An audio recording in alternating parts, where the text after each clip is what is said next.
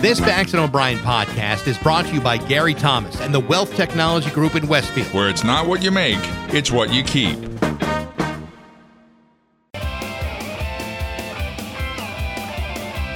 Rock 102, Springfield's Classic Rock. It's 5:33, and Kansas on Rock 102. Oh, it's going to be another hot one today.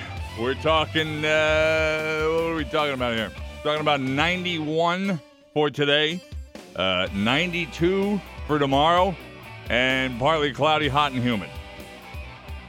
You know what we could use? We could use some rain. We haven't had rain in a couple of days. Yeah. And I'm worried about this red flag warning. There are no red flag warnings. They all floated away on the rain that we've had for a month and a half. We're fine with the rain. I don't know. I'm really concerned about my crops.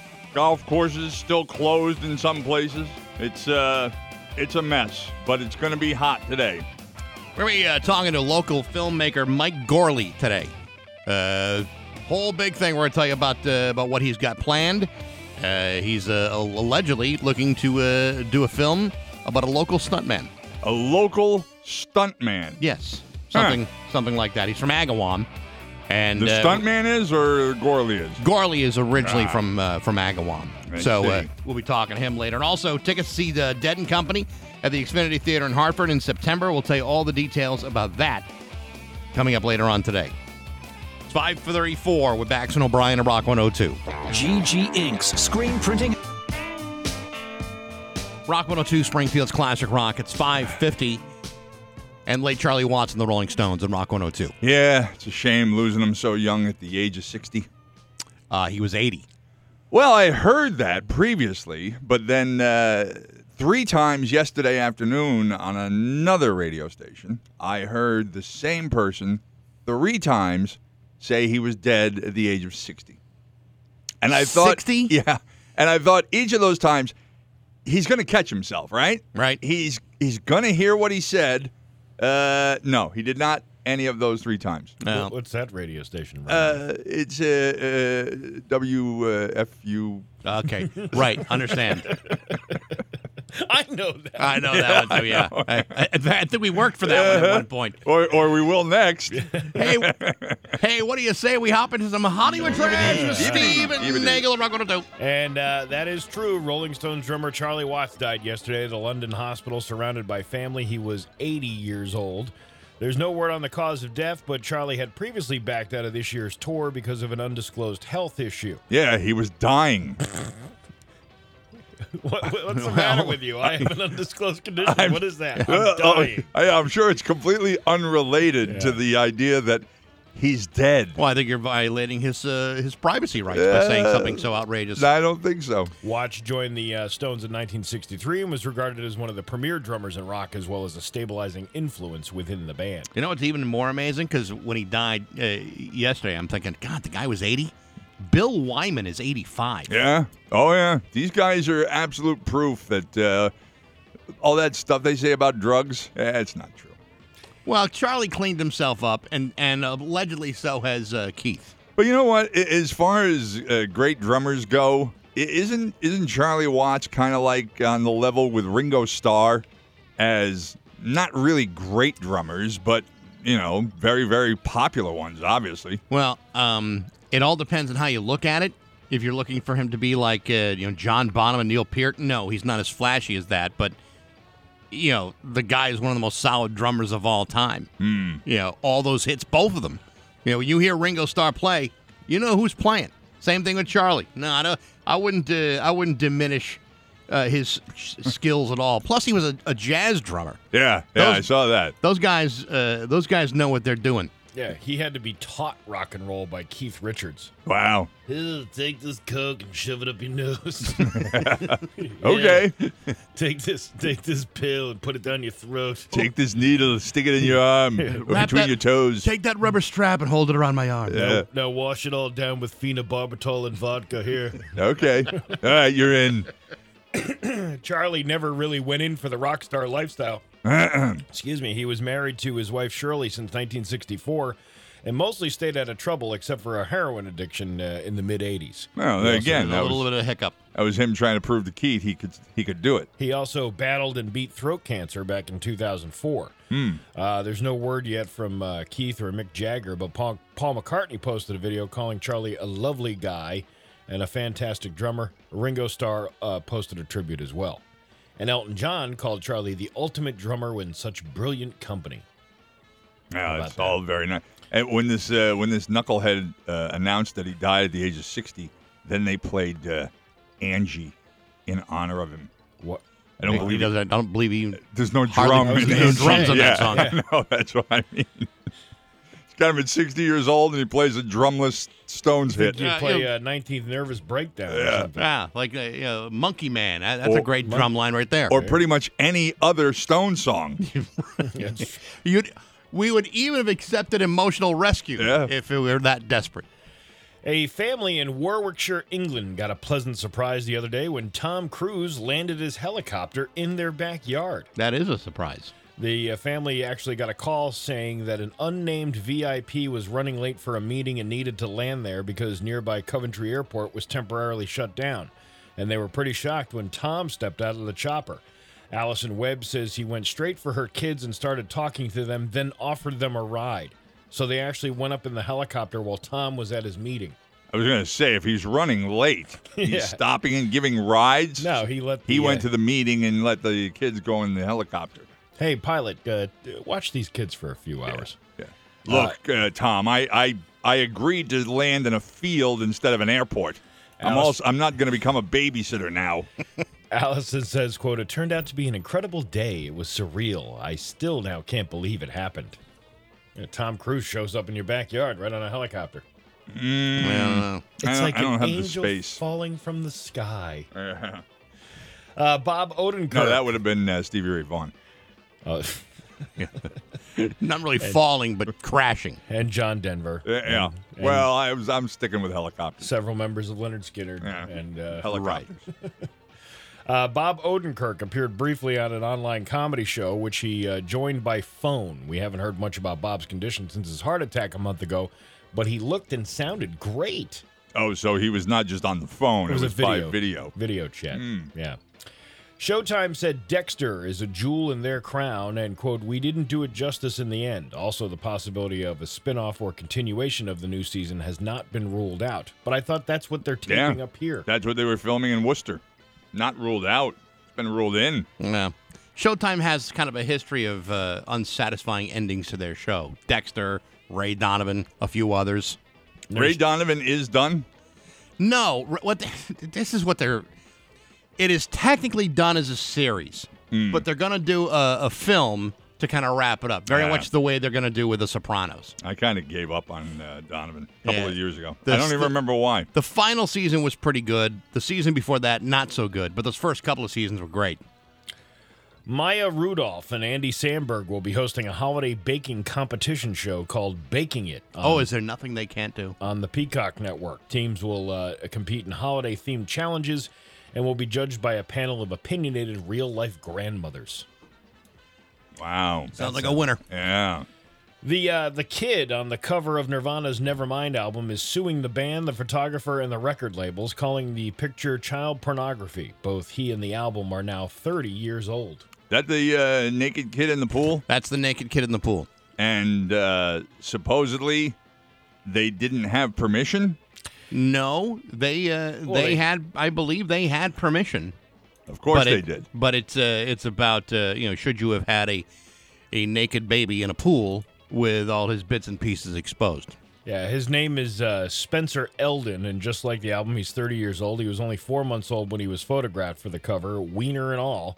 In his lawsuit, he notes that he couldn't legally consent to his image being used, and according to him, that's child pornography. He also says the band promised to cover his nether region with a sticker, but never did. That's different. Yeah, he's suing the band, its surviving members, Kurt Cobain's estate, the photographer, and the record labels that released the album. He wants $150,000 from each plaintiff. Do they have that in writing of the sticker? That's what I don't know. Yeah. Yeah. And again, this is about his parents, not about him. But he should look at it as I'm a little embarrassed here, but at least I'm not Kurt Cobain. Yeah. At least I'm not collecting my thoughts with a dustpan. Exactly. With a shop vac. And a mop. The wet, dry vac. That's it. And that's your Hollywood trash on Rock 102. Yeah. Hurry to Gary Hyundai and save green with more inventory than any other dealer in West. Brought to you by Rocky's Ace Hardware. Grills, grills, grills. Weber, Big Green Egg, and Traeger wood-fired grills. Hey, good morning, sports fans. How the heck are you? As many of you know, the cutthroat world of professional sports mascotting is serious business. You can't just put some guy in a foam rubber suit in front of 34,000 people and expect that things are just going to be okay. Being a sports mascot takes skill, ambition, and a tenacious desire to delight the ticket-paying fans with your antic shenanigans and unfettered tomfoolery. The problem is when the parent club decides to make changes to this proud line of work. Because in a court of law, one must occasionally ask the tough questions like, who has authority over whom? For example, a federal court magistrate in New York has just released a 91-page decision claiming that the Philadelphia Phillies are within their rights to make significant changes to their mascot, the Phillie Phanatic, despite its creators arguing that the original Phillie Phanatic costume is a registered artistic sculpture under current copyright law. According to the original court documents, the Phillies were looking to make sweeping material changes to their mascot design, including less fur, more feathers, stars outlining the eyes, and many other drastic updates. The magistrate, however, ruled that while the original creators were able to prove the Phillie Phanatic was a protected copyright entity, the changes suggested by the club were sufficient enough to allow the club to continue its association with the Phanatic nevertheless, just like it has for the last 37 years. Now, my question isn't just, how can you have it both ways? My question is, how does somebody write a 91-page decision about a guy in a foam rubber suit who dances during baseball games for a team that's barely cracking 500? I've just given you 3 paragraphs on it. I feel like I need to lie down. Meanwhile, you have a federal magistrate who clearly doesn't know how to edit her Word documents. Listen, nobody really likes unexpected changes in life, but if the worst thing that you have to worry about is upsetting people over the fur-to-feather ratio of your team's mascot, then perhaps it's time to evaluate your priorities in life. Because in my book, which is far less than 91 pages long, I find I don't really care enough to provide sworn testimony during a frivolous lawsuit. But hey, enough of my yapping. Sports brought to you by Rocky's Ace Hardware. The Stanley 25-foot lever lock tape measure, $4.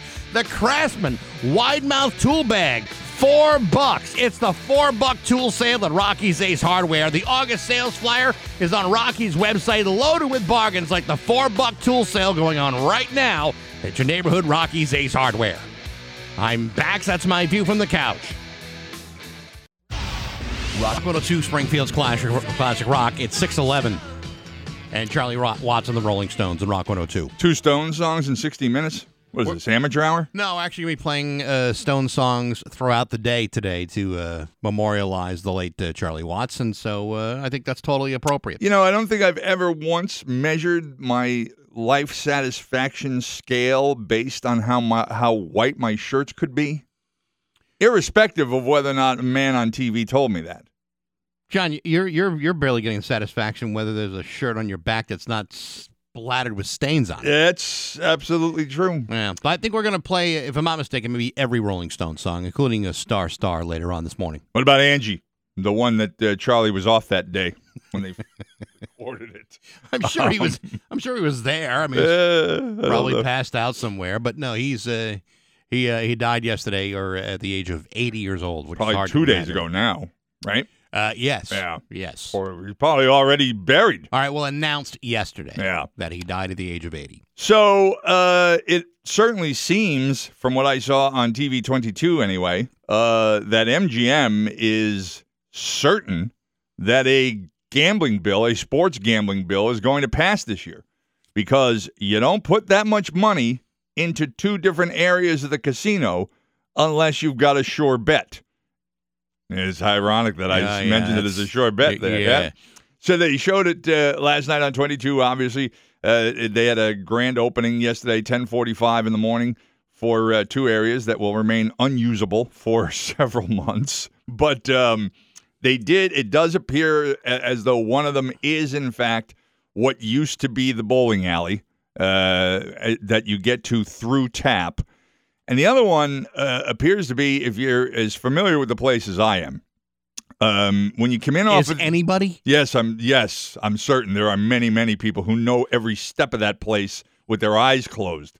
If you come in off of the elevators and you take a left, originally, when they opened up that place the very first months, there was a place that was required by the Gaming Act and actually is still there, but it's in a different spot. There's a place where you can go if you think you have a gambling addiction. How about this? If you think you have a gambling addiction, try not walking into a casino. Well, you could do that too, but it's once you've already been there and you've lost everything and you say, you know what, I might have a problem. There used to be a spot right there. There used to be dollar bills in my wallet, too. And there also that's the original location of the M Life when they first opened. Because I saw what I could see on the video was the restrooms behind it. And the lettering on the wall above the restroom, I recognize as being along that front wall that would run in that direction. So it seems as though you practically walk into the first one just as you enter, and they have stadium. I'm not sure if it was stadium seating or all flat leveled seating. The one I'm looking at is all flat seating. Yeah, but looks very nice. Well, try to imagine installing that into your house. I mean, most homes have like one TV per room, but then they have like the whole wall, completely covered with like dozens of television screens. I mean, that would be freaking awesome. I just lost it. I don't know what the hell happened. I just had the video on, and I saw for 1 second something that made me change my mind and say, wait a minute, I think I've got the wrong spot here. And I lost the video. So this is the, where you think the M Life yeah, office was? Because what I saw a moment ago was the back wall, and it's shot from different angles. Yeah, so it seems, I mean, as I'm looking at it, it seems a little bit deeper than an M Life office. But you know what? I mean, I don't recall. There was area behind that facade wall. Mm-hmm. So, I mean, maybe there is a few, like 10, 12, 15 feet beyond that, and they just removed the wall. The back wall appears to be the walk-up bar. So, and they put a second walk-up bar in there, but the original walk-up bar was, the entire length of a wall. And all the games were in the tabletop of the bar. That's the back wall. So it would be then, towards the retail area of the casino. So it looks like, there's 4 rows of seating between the wall of televisions and that bar. Yeah. So it's not like you can fit hundreds of people in there, but you do have another place to go, appearing to be at TAP in the bowling area. And again, we talked about it yesterday. Given a choice between betting my life savings on a sporting event and bowling, I would choose bowling. But that's I'm a low risk type of player. Well, you know what I mean. But a high roller apparently, because the bowling wasn't cheap. No, it was not cheap at all. In fact, it actually cost more to bowl than it cost to get a steak at Chandler's. I think that, how many frames? 1. Yeah. It's, they're gonna do hit or miss stuff. They're gonna find things that work, other things that don't.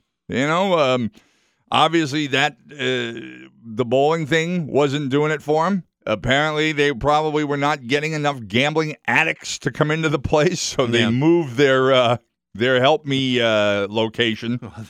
Oh, that's it. This roulette table is starting to suck things dry. Yeah. I'm going to go bowling instead. Or, you know what? I'm only bowling because I lost my kid's tuition, although three strings of bowling cost as much as his first year in college. I believe a semester at Northeastern is cheaper than a frame of bowling at MGM.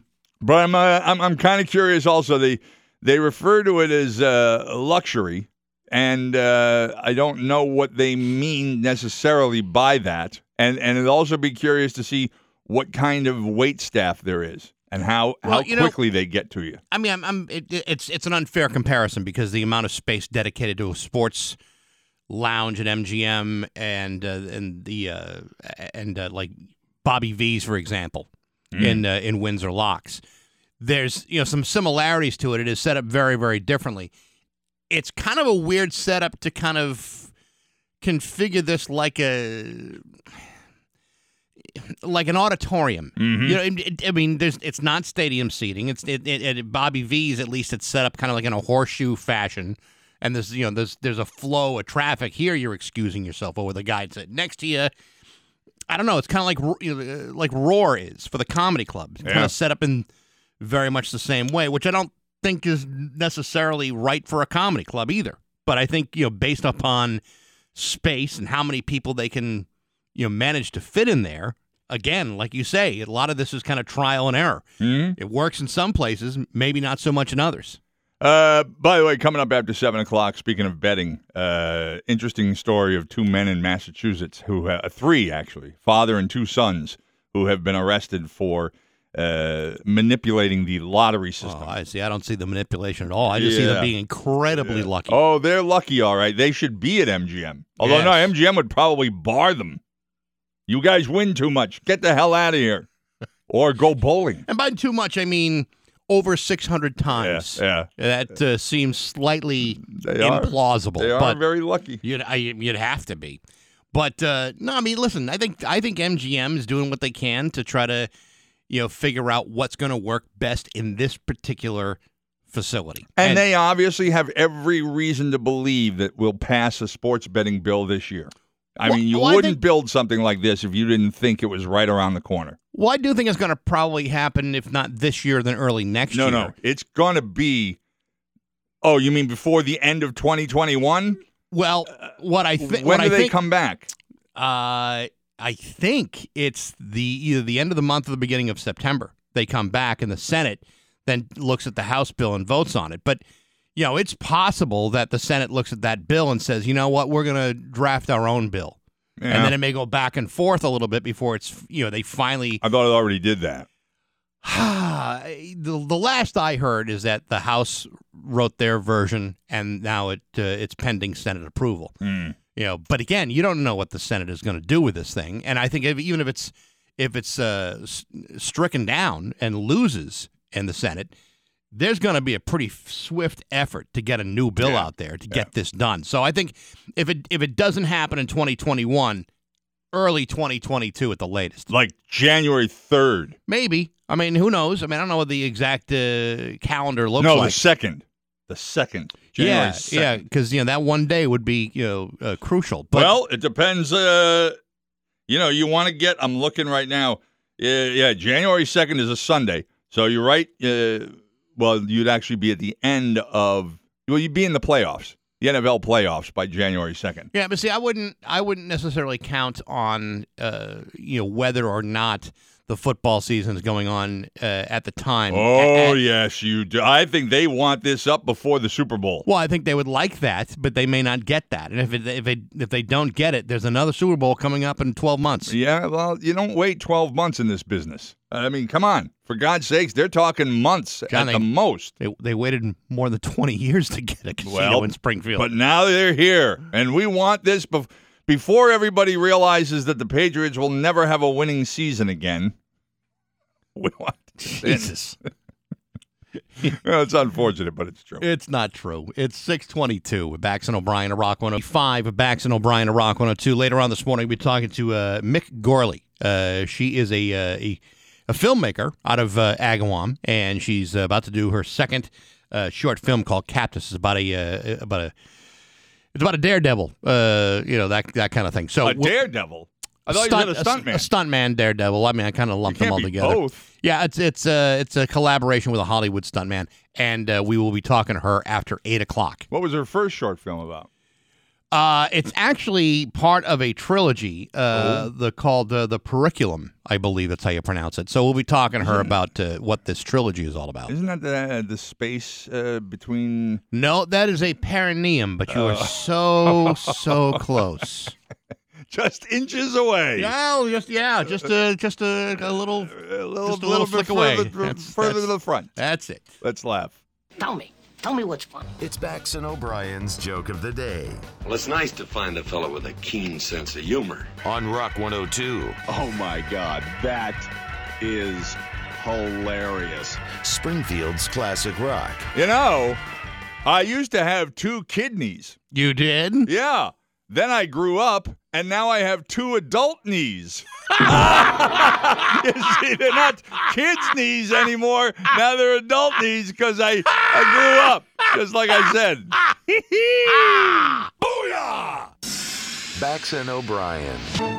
6:29 with Bax and O'Brien at Rock 102. It's time for news. Here's local radio icon Steve Nagel. Thanks, Bax. The passenger in a wrong-way crash on I-91 in Holyoke Sunday has died. A total of 3 people have died from that accident. Mass State Police have identified the wrong-way driver as 78-year-old Wallace Sherman Jr. of Gloversville, New York.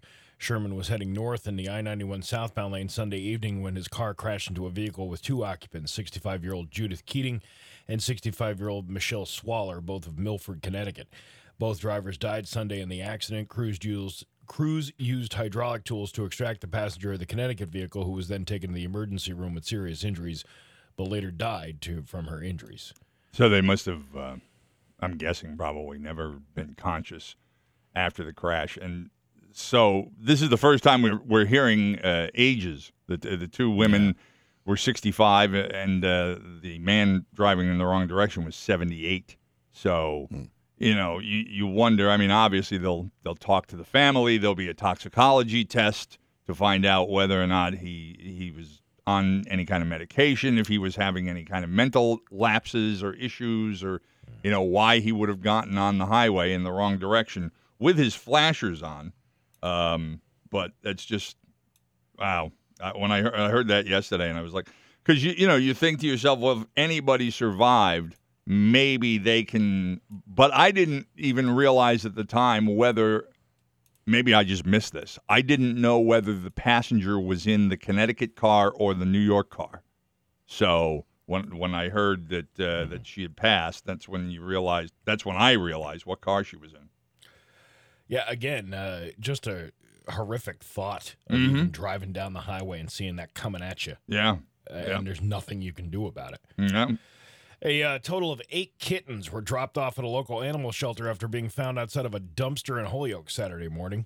According to the president of Halfway Home Cat Rescue, Inc., Robin Fiska, 8 kittens were found outside of a dumpster in Holyoke. One was in a plastic bag and the others were in a tote. Fiska received a call from the T.J. O'Connor Animal Control and Adoption Center to assist in fostering the kittens since the Animal Control Center was full. I never understand that. People who throw away garbage right next to a receptacle. As opposed to putting it in the receptacle?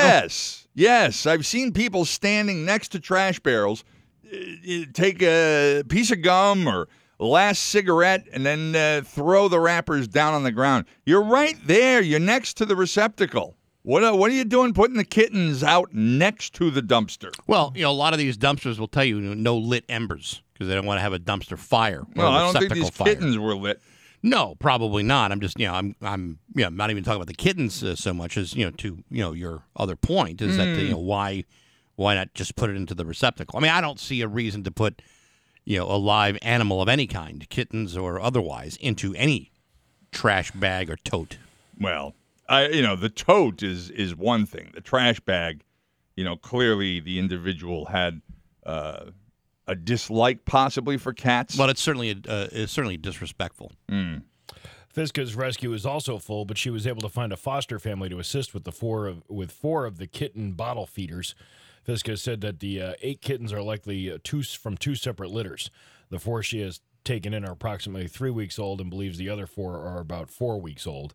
The kittens were all covered in fleas, but are now all safe. One of the kittens is missing an ear. Ugh. Jesus. What? I said one of the kittens is missing an ear. Yeah. What? What? And I can't hear you. I'm missing an ear. I'm sure they can tell whether it was lost or born without it. Yeah, I'm sure they could. Yeah. They're not but detachable, that's for sick. sure. Like a detachable penis? Right. Yeah. Halfway Home Cat Rescue Inc. in Chicopee is also a no-kill shelter that provides foster services for homeless and abandoned cats. So if you need to surrender a cat, don't put it in the trash. There's Well, plenty this of- guy didn't do that either. He put it next to the trash. It's still throwing away the animal. I know. Well, what day is pickup? And it's a recyclable week. They didn't put them in the blue bin either. Boaters and kayakers are being advised to avoid the area near the dam in Nashwanak after a large downed tree blocked the dam. What town? This is East Hampton. Okay. The East Hampton Fire Department on Tuesday said they relocated the tree away from the dam that would eventually cause debris to block the dam and cause water flow and algae problems. Once again, I believe it's debris. And do they know this wasn't done by mischievous beavers? It could have been. Could have very well been. Well, I mean, it could have also been the storm. The area near the dam of Nashwanak should be avoided because the flow of water is very fast after the recent heavy rain. So they don't want you, like, going over Niagara Falls in a barrel kind of thing. Well, especially with that giant log in the way. Yeah. Maybe it was some beavers with a vengeance. They don't even have to have a vengeance. This is what beavers do. They just dam stuff They up. dam stuff up, yeah. They don't have to have a vengeance.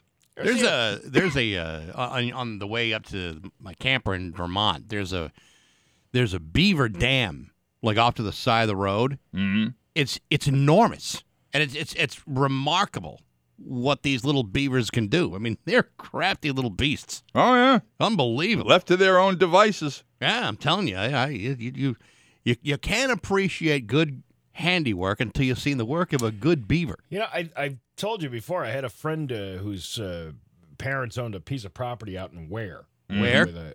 Exactly. Had a house and had probably 15, 20 acres on it. Yes. Well, like 10 of those acres were unusable because a family of beavers dammed up the property. So then all of a sudden, what was once a field is now a lake.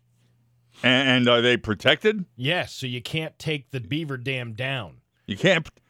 I meant protected as in you can't kill the beavers. You can't even take down the dam? You can't even take down the beaver dam.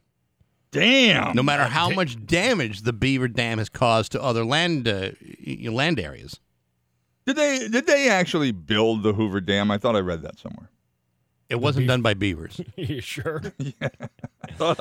I thought that's what they taught us in elementary school. Yeah, they had the little construction hats on. Yeah, and they they were were the pouring union. concrete. And they were part of Concrete Local 26. Yeah, it was the Beavers Union local. I'm not sure they're unionized. Well, they must be if you can't even take down their dams. That's union work. That is union work. Only union-approved beavers can take this dam Yeah, down. Yeah. That's why you ever Right. see beavers actually building the dam. Is one beaver doing all the work and 4 or 5 of them sitting around in lounge chairs watching them do it. Slapping their tails on the water. It's the ultimate no-show job. Oh, they're part of the Teamsters Union. You know? New security measures are being added to the Holyoke High School in response to vandalism on the property. According to the Holyoke City Clerk's office, the police department has added video surveillance at Holyoke High and Roberts Field Complex. A soccer goal was recently set on fire at the John F. Gilligan Field as well as parts of the field. Set on fire. Yeah. A soccer goal? When they said vandalize, I'm thinking somebody took spray paint and Right. drew a big penis on the field or something like that. That's No. something you and I would have done. No, these folks took it to a whole new level and just set the goal on fire. I didn't even know how you do that. I mean, was there a net in it, or was it just the posts? They don't go into detail what Nah. that is, but the posts are wooden, aren't they? Yeah. Or metal. Sometimes they're metal. Yeah. But to set it on fire, you would, like you said, John, you'd have to have some sort of accelerant. Well, yes, of course, and determination as well, because I don't think that would happen quickly or easily. The brand new scoreboard was vandalized as well. The city is working to help police find those who vandalized the property. Well, you can rebuild a soccer goal probably in a half an hour. We get a couple of beavers to do it for you. But a new scoreboard, that's going to be pricey. Well, people who can't, they don't like the Scores. city having new things. They just want to, screw with the people who put those up. Yeah. You know what? I don't want anybody to have a good time. I just want to destroy everything that's brand new. Or they could have been like, I don't want anybody to ever know the score of one of these games. So not only am I going to burn down the goal, I'm going to also destroy the scoreboard so no one knows what the score is anyway. I know most of the soccer games that my kids played at, there was no scoreboard. Yeah. So you can play soccer without one. Or you could keep it manually, I suppose. Yes. Where was I going? What are you doing there, Clicky? Yada, yada, yada. Yeah. No, dot. Yeah. A father and his two sons were charged yesterday in connection with a 10%ing scheme in which they allegedly cashed winning Massachusetts state lottery tickets on behalf of the ticket holders to avoid taxes on the winnings. We're going to talk about this after 7 o'clock. Do you want me to do the story or no? Yeah. You can do the story. You can do the headline, yeah. We won't comment very much on it. 62-year-old Ali Jafar and 28-year-old Yusuf Jafar, both of Watertown, and 30-year-old Mohammed Jafar of Watertown and Waltham were also each indicted on one count of conspiracy to defraud the IRS, one count of conspiracy to commit money laundering, and multiple counts of filing false tax returns. According to the charging documents, the defendants conspired with others to purchase winning lottery tickets from the actual winners for cash at a discount that was typically between 10 and 20% of each ticket's value, thereby allowing the ticket holders to avoid reporting winners to their tax returns, a scheme commonly known as 10%ing. I still don't understand that. I don't know how they did it, but I got to tell you, their rate of winning is remarkable. Yes. Very lucky. Quite lucky. All right, well, you guys can get into a discussion later. Enfield police have located and identified a man they say was... This makes the West Springfield Police Department seem like blabbermouths. Enfield police have located and identified a man they say was involved in an incident at a store. Police say the man was wanted for questioning for the incident that involved the changing room inside the store. Police did not say if the man had committed any crimes. No. The end. Yep. An incident at a store in a fitting room. Those are the only facts we know. I'm telling you, it's like West Springfield's spokesman has got verbal diarrhea. It's like someone over there saying, "Could you please just stop giving away all this information?" In fact, try to tell the media about this incident that occurred with the least amount of facts. Can you imagine these cops telling their kids stories at night? Yeah, Once upon a time, there was a guy. Good night. The end. Sergeant Nunya Business. Hey, Sergeant Nunya Business, could you tell us what store it was? Nope. Nunya. No, Nunya. Yeah. Nunya what? Nunya Business. Exactly. Could you tell us what day this happened? Nunya. Nunya? Nunya Business. What happened in the store? Nunya Business. Yeah. Man, oh man. And they're asked. Did you start out by saying they're asking for the public's help? Yes, the public's help of no details. Well, what do you want us to help with? Nunya. Well, we thought, hey, do you know anything about what? The guy. The guy where? In the store. What did he? Where in the store? The fitting room. What did he do? Nunya. Just can you help us? Can you give us some help? I got something behind my back. Give me a hint. Okay, it's behind my back. Can you tell us any more about the story? No, you're going to have to ask Captain Vague over here. Yeah. Captain Vague, can you tell us what happened? No, maybe. You're going to have to talk to Chief Cryptic over here. We can't tell you what's going on. Jesus. We got to go to West Springfield for a lunch date. Right. A man named Spencer Everett of Greenville, North Carolina, reached an agreement to sell his 2020 Chevrolet Corvette Stingray recently. He was supposed to hand over the keys yesterday, but on Monday afternoon, he decided to take it out for one last hurrah. Oh, boy. And he gunned it, but he lost control And the car drove off the road into a ditch, and he flipped it onto its side. Car was a total wreck, but Spencer wasn't hurt. It's safe to say the sale is off, and since these cars are sought after, he was probably in line to get a pile of cash. There's no word on how much he was selling it for. And on top of everything else, Spencer was charged with reckless driving. Mm-hmm. Oh, boy. How stupid can people be to take, a sports car that's worth almost $100,000? Well, it's funny because I go to these not because I'm into cars, just because I love to socialize. But I go to a lot of these cruise nights, and it's funny how, like, particularly the one in Ludlow. The Ludlow Elks has theirs on Tuesday night, and most of the cars are parked in a grassy area.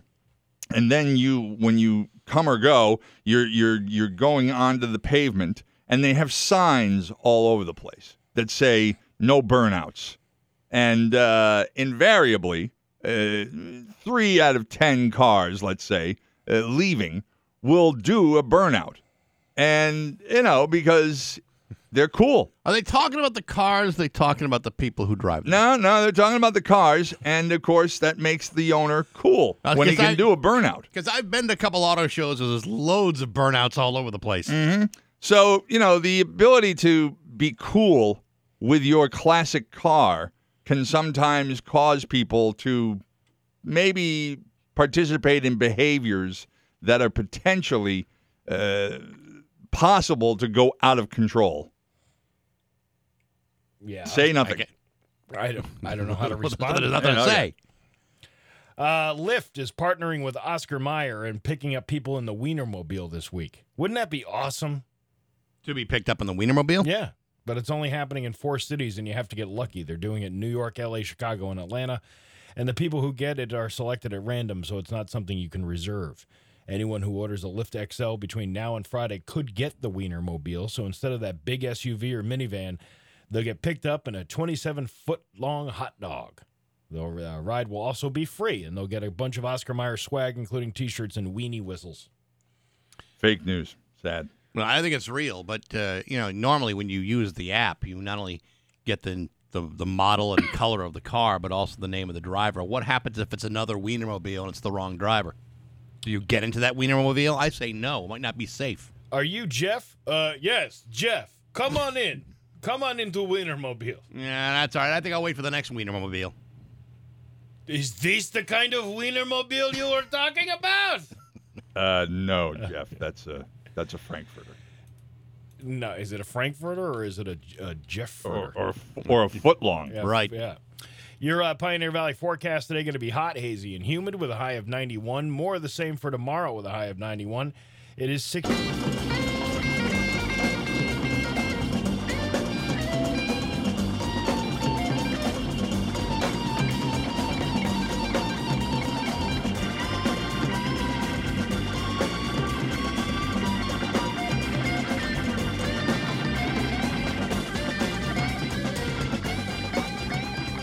Rock 102 Springfield's Classic Rock at 6:51. I didn't know the Stones did that one, too. No, we're not playing all Stones all day. We're playing a lot of Stones, like once an hour. Oh, I like thought that. it was all Stones, No. wall to wall. Although I hear Bill Wyman really liked that song.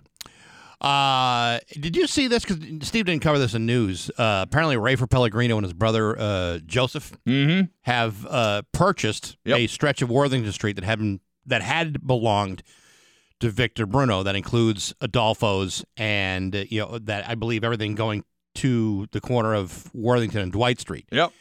I saw that a couple of days ago. Yeah, no word on what they're going to do with it, but Oh, I'm sure they're going to do something. Oh, there's no. I mean, they're already saying they're going to do something. But if you remember, a couple of years ago, Victor was talking about demolishing it and doing something with it, and trying to sell it off. And that's the thing, is that he didn't sell it. It was bought at auction by the Pellegrinos because there were taxes owed on it, and I guess that's probably how the difference between selling and auctioning a property is.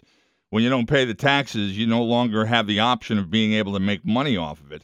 But I'm sure Rafer's going to do something with it. And he also owns the The cannabis place used to be Luxburger. That building there. He still owns that building. Yeah, but he doesn't. As far as I know. Yeah, but he doesn't own the license to operate. No, he's a real estate guy. It's all about it's like that. It's like that movie about McDonald's. About he's the founder. Yeah, he's not so much about the product. He's more about the real estate. Well, I mean, I give him credit because that's an important part of Worthington Street, and it would be a shame to see that.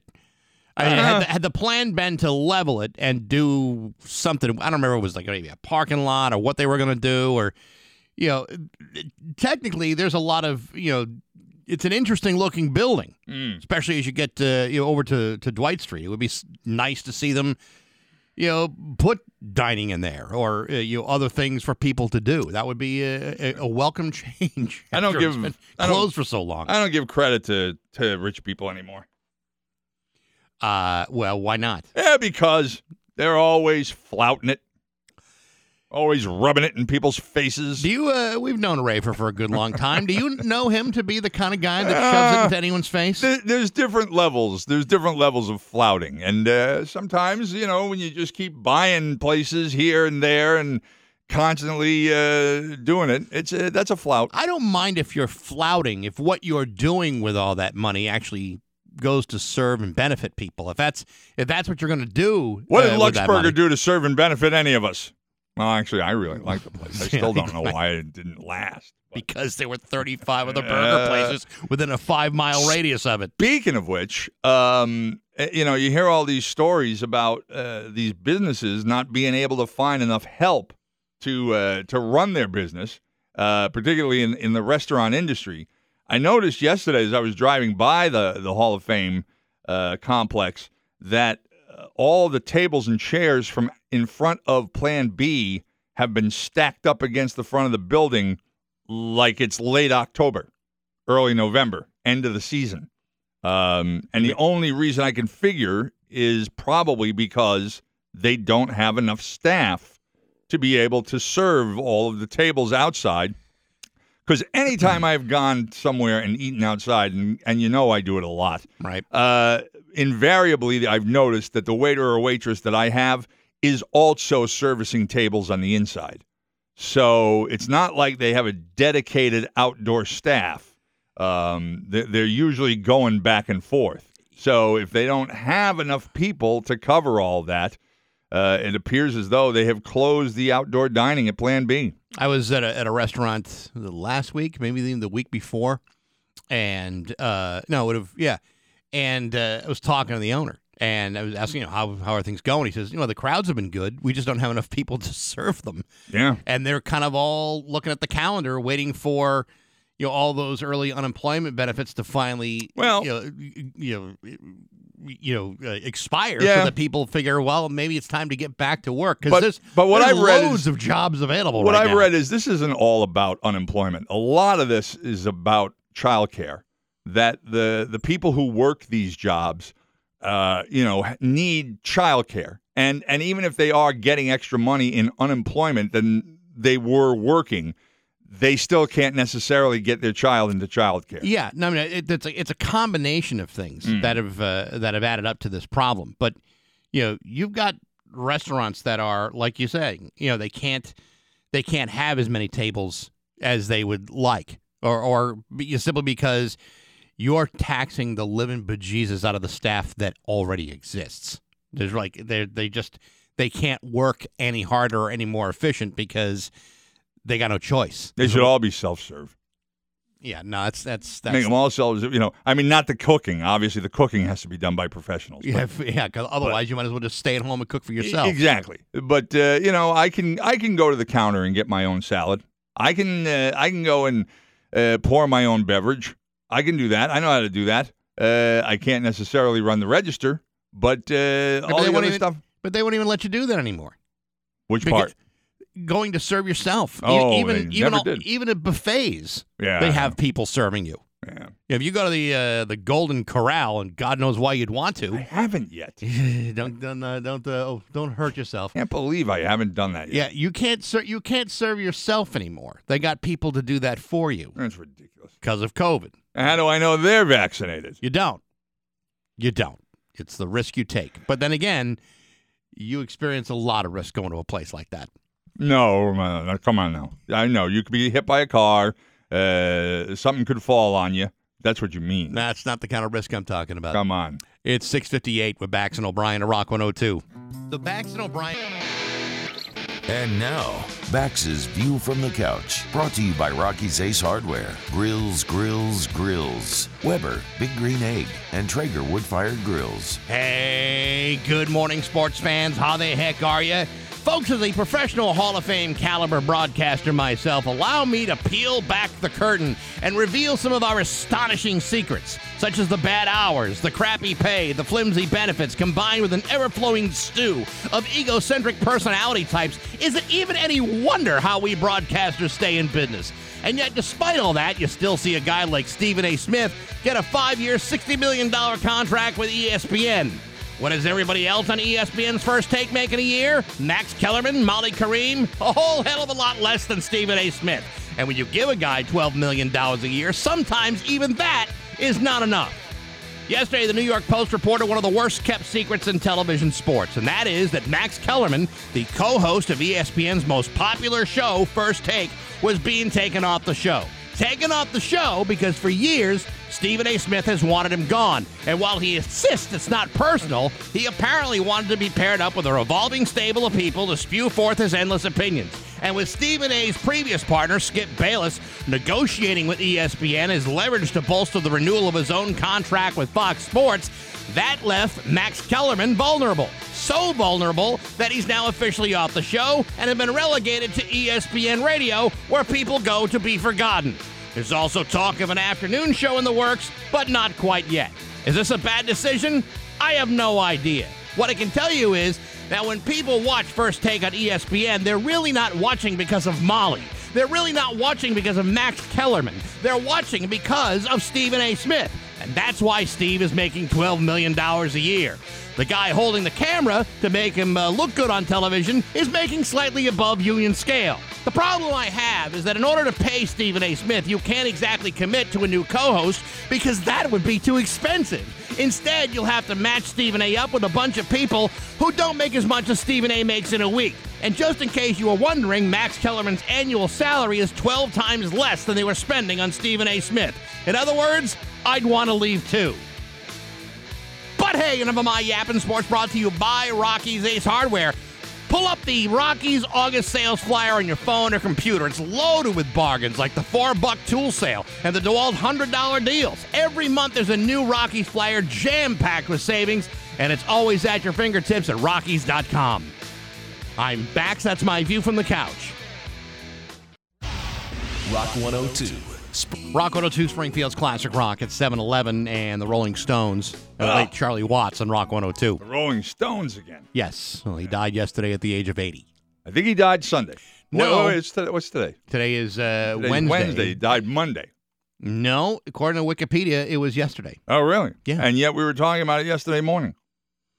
Yes, but they're 6 hours ahead of us in England. So, yes, he could have died yesterday, and it still would have been the 24th. Yeah, I'd like to see a death certificate. Well, I'm seeing it on Wikipedia, and that's good enough for me. They would never lie. I've never found false information on Wikipedia. You know, I'm not a big lottery player. I have been known to play now and then, usually scratch tickets. Very, very rarely have I ever picked a number-based ticket.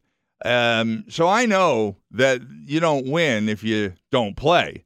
But Ali Jafar and his boys claimed 651 lottery prizes of more than $1,000 each in a 6-month span, which is described by someone from the Lottery Commission as statistically improbable. I mean, to win 651 times during a lifetime is statistically improbable. To do it over the course of 6 months is the most condensed period of luck I've ever heard of in my life. And you would think that when someone says to you, hey, listen, come on, 651. Now, these guys are lottery dealers. They have convenience stores. They own the stores. They're the ones dispensing the lottery tickets, and yet they are the ones who have won 651 times. And then someone from the Lottery Commission comes along and says, guys, listen, we're not buying this, okay?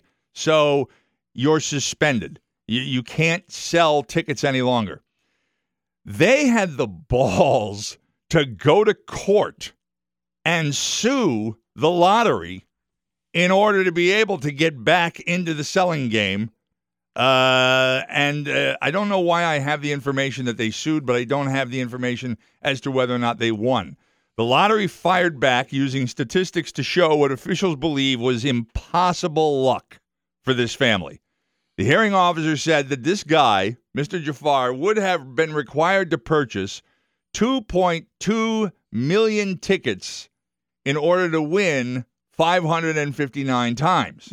But in the paragraph after that, that winds up being over 12,000 tickets per day, which, according to the judge, equates to purchasing 517 tickets per hour. Yeah. And more than 8 tickets per minute. Yeah. It seems plausible to me. It also means that you would have to spend $15,455,688.99. God, where were the red flags on this? Did nobody see them? In order to win $12 million, $12,158,950.76. So even if you could pull this off, you're $3 million in the hole because it cost you $15 million to win $12 million.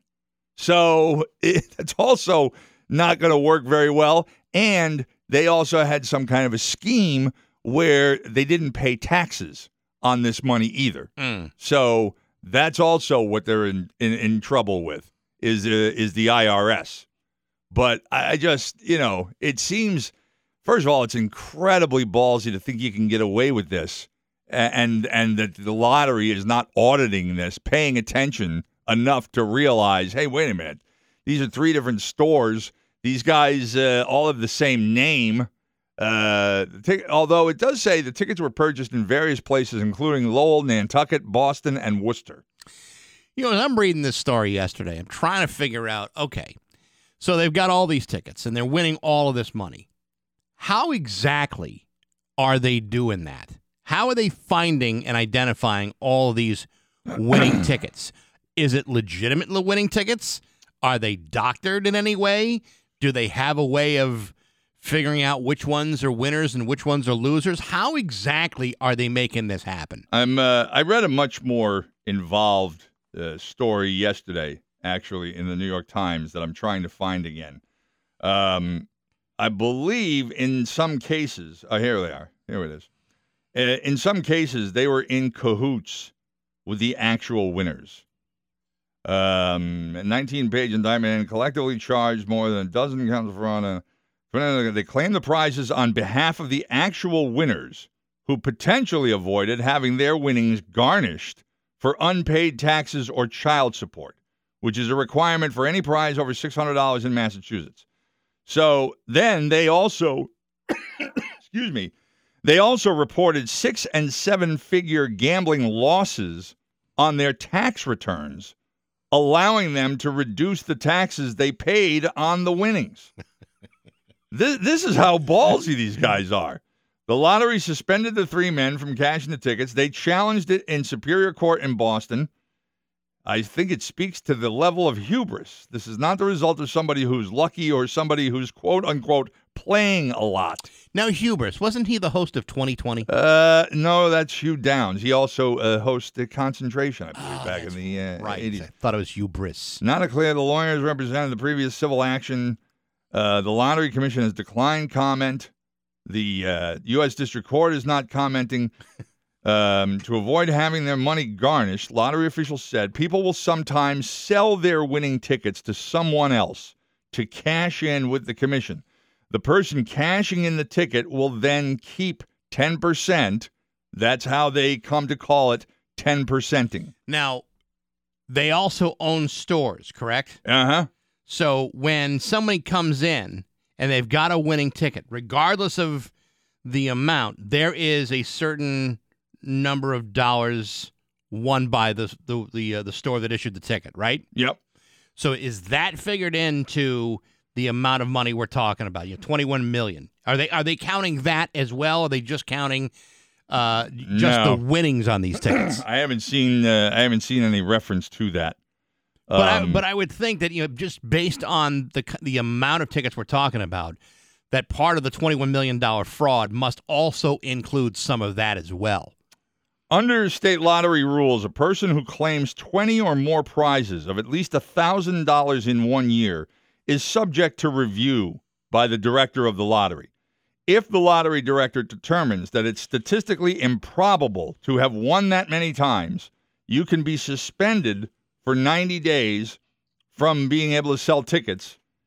And a second violation is a 180-day suspension, and a third violation is a 1-year ban. I don't know how many times you have to violate it to have your license permanently pulled. Yeah, we're at 19. Yeah, so maybe we're going to slow down our pace. But when they were writing the law, it's like, all right, look, if you get caught doing it once, here's what happens. If you get caught doing it twice, that's it. You've had your one chance. But Massachusetts, it's like, nah, you can have 3 or more. We're not even saying whether or not it's more than that. All right, it's the father and his 2 boys, and isn't it just nice that a family can still do things together, even if it means defrauding the state of Massachusetts? Sure. Yeah. Sure. The father-son nights when we were growing up were never this much fun. Now, this is even more elaborate than the Pinewood Derby we cheated our way through. Yeah, I'm just probably got a lot of the action. I'm still trying to see where exactly it says that these guys own the stores. He and his sons collectively charged in what authorities say the vast majority of these were scratch-off tickets that are typically sold at convenience stores. According to the indictment, the family claimed the prizes on behalf of actual winners who potentially could have owed child support or back taxes, and then falsely reported losses on their taxes. Top individual... Yeah, okay. The family previously raised the suspicion of lottery officials when prosecutors said the father was the top individual lottery ticket casher, and one of his sons was ranked 3rd that year. The other son was ranked 4th. The lottery commission temporarily suspended the 3 men from cashing lottery tickets, not from selling them. These guys were not convenience store owners. Okay. They would just somehow find the winners. I don't know how. Okay, but even if that's the case, how do you find 651 lottery winners over the course of 6 months? How do you find those people? I don't think I've known 651 lottery winners in my lifetime. We are one of those states where the lottery winner has to be identified. So I suppose if they did their homework. For the major jackpots, if you win over $1,000, do you have to identify yourself? I mean, I know you have to show. You do? Okay, well then there you go. But that's you do. And what I've noticed that people are doing lately, ever since there was a woman who had she was like forced to being recognized for winning this jackpot, to be recognized who she was. They wound up ruling that it was okay for her to use a trust. Like a person who represents a trust. Sure. So you can do that. Right. But that seems you wouldn't be doing it for something like this. This is a rather long story on Mass Live, and I didn't actually read the whole thing because I kept referring back to the article I know I read yesterday from the New York Times. But either way, from either article so far, I don't know how they did this. Between the two of them filed with the family contestant. Yeah, I'm not. Boy. Yeah. Well, good thing we researched all this before. Well, the thing is, it's a very complicated story, and that's the thing. And there's, when I said, how did they do this? This story opens up more questions than it gives answers. So it's like, okay, this is what they were able to achieve, but there's really no breakdown of how the hell they figured this out. Maybe they don't want to tell you because they don't want everybody else to do I was thinking that, too. Yeah, because everybody wants to face 20 years in prison. Well, it's not really why you don't tell people how a crime is committed. No, but you know, I would assume, maybe rightly or wrongly, that the state of Massachusetts would be that their ears would be wide open right now looking for more fraud. The judge ruled against the family, by the way, when they brought the lawsuit because the lottery said you can't cash any more tickets. Again, very, very ballsy. They filed suit. A judge ruled against them by imposing suspensions on high-frequency prize claimants who claim tickets at improbable rates or in implausible ways. The commission has unobjectionably sought to discourage laundering schemes designed to thwart the apprehension of tax evaders and child support scofflaws. That's what the judge wrote in his ruling. The decision by the judge to toss out the civil action more than 10 months after they found themselves in front of a federal judge. Some lottery winners do win multiple prizes in one day. The lottery looks for the difference between lucky players and fraudulent ones. If one individual wins multiple prizes, it's usually because it's multiple tickets for the same game played with the same number. For example, one woman won a $100,000 lottery prize 11 times on one day. Her ticket numbers were lucky. That's how she did it. But this one is different. This one is fraudulent with instant scratch tickets. So the numbers being the same are statistically improbable. In other words, the woman played numbers that she chose. So that's how she won 11 times in a day. Right. But, yeah, I still don't. I'm not exactly sure how these guys did it. But until they decided that they needed more, they were geniuses. Well, don't worry about it. I'm sure when they're on Dateline, it'll all break it down for everybody. I don't know if they will. Yeah, but what was their record? It's 7:25 with Bax and O'Brien at Rock 102. 7:27 with Bax and O'Brien at Rock 102. You know, if you miss a Bax and O'Brien show, it's no big whoop. Just go to BaxandO'Brien.com and download the daily podcast. It's as simple as that. You can also download it by subscribing to Apple Podcasts, SoundCloud, Spotify, or Stitcher, and it'll all be there too. And you can also check out Baxy's musical podcast. And my guest this week, Hugo Burnham from the Gang of Four. You can also check out older interviews with like Jerry Harrison and Chris Franz from Talking Heads, and Colin Moulding and Andy Partridge from XTC, and Jerry Casali from Devo. All of them still available on BaxandO'Brien.com. There you go. There you go. Yeah. Yeah. Once again, I need somebody to turn on my microphone. It's not complicated. Well, you know, the truth of the matter is I could leave it on because you and I, in order for you and I to speak to one another off air, I have to turn it on. So you're the one who's controlling whether or not my voice goes on the air. That's correct. So I could just leave my microphone on. So why don't you? It's just it goes. It's ingrained, man. Are you know? Are you doing stuff that I shouldn't hear? No. But I've got the TV on, but that's obviously not going to be heard again because you have a button that would put me on or take me off. You can do whatever you want, but you know if you're going to be a little slow on the button pushing, I mean, it just makes sense to leave it up so you don't have to worry about it. I think I'm going to do that. You know what? And since you just told me to do that, if anything bad ever goes over the air, it's going to be your fault. It usually is. Well, that's true. Just as a standard practice, when things go bad, I get the phone call. You get the phone call, but I usually get the blame. Well, that's because I'm usually apologizing for you. Yeah, on your behalf. Well, it's not going to happen this time. Next hour, we're going to be talking to Michaela Gorley. She's from Agawam, and she is a filmmaker. She is about to release the second part of a trilogy that she's doing, and we'll talk to her about that. And we'll also give you a chance at winning tickets to see The Dead & Company coming to the Xfinity Theater in Hartford on September 5th. A lot of stuff still yet to come today. With Charlie Watts. No. He's not with the Dead & Company? He never has been. Well, he kind of is, but he's not playing as much. That's very respectful. I'm just saying. 7:29 at Rock. 7:32 with Bax and O'Brien at Rock 102. It's time for news brought to you by Yankee Home Improvement. All month long, receive 40% off installation, windows, doors, and Yankee Home's signature one-day bath system. Always use the keyword Rock 102. Here's local radio icon Steve Nagel. Thanks, Bax. Montague Farm has once again taken top honors for producing some of the best tomatoes in the Commonwealth. Yay! That's your top story? Oh, that's my top story, my friend. If you have a problem with that, you take it up with the tomato people.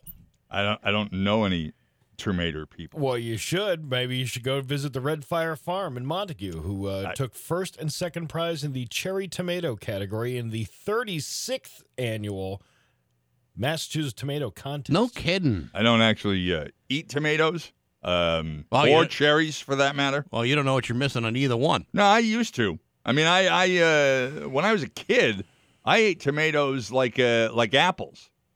How come I never took off as a hand fruit? It's a good question. I think it's because of all that stuff inside that seems to be like uncooked.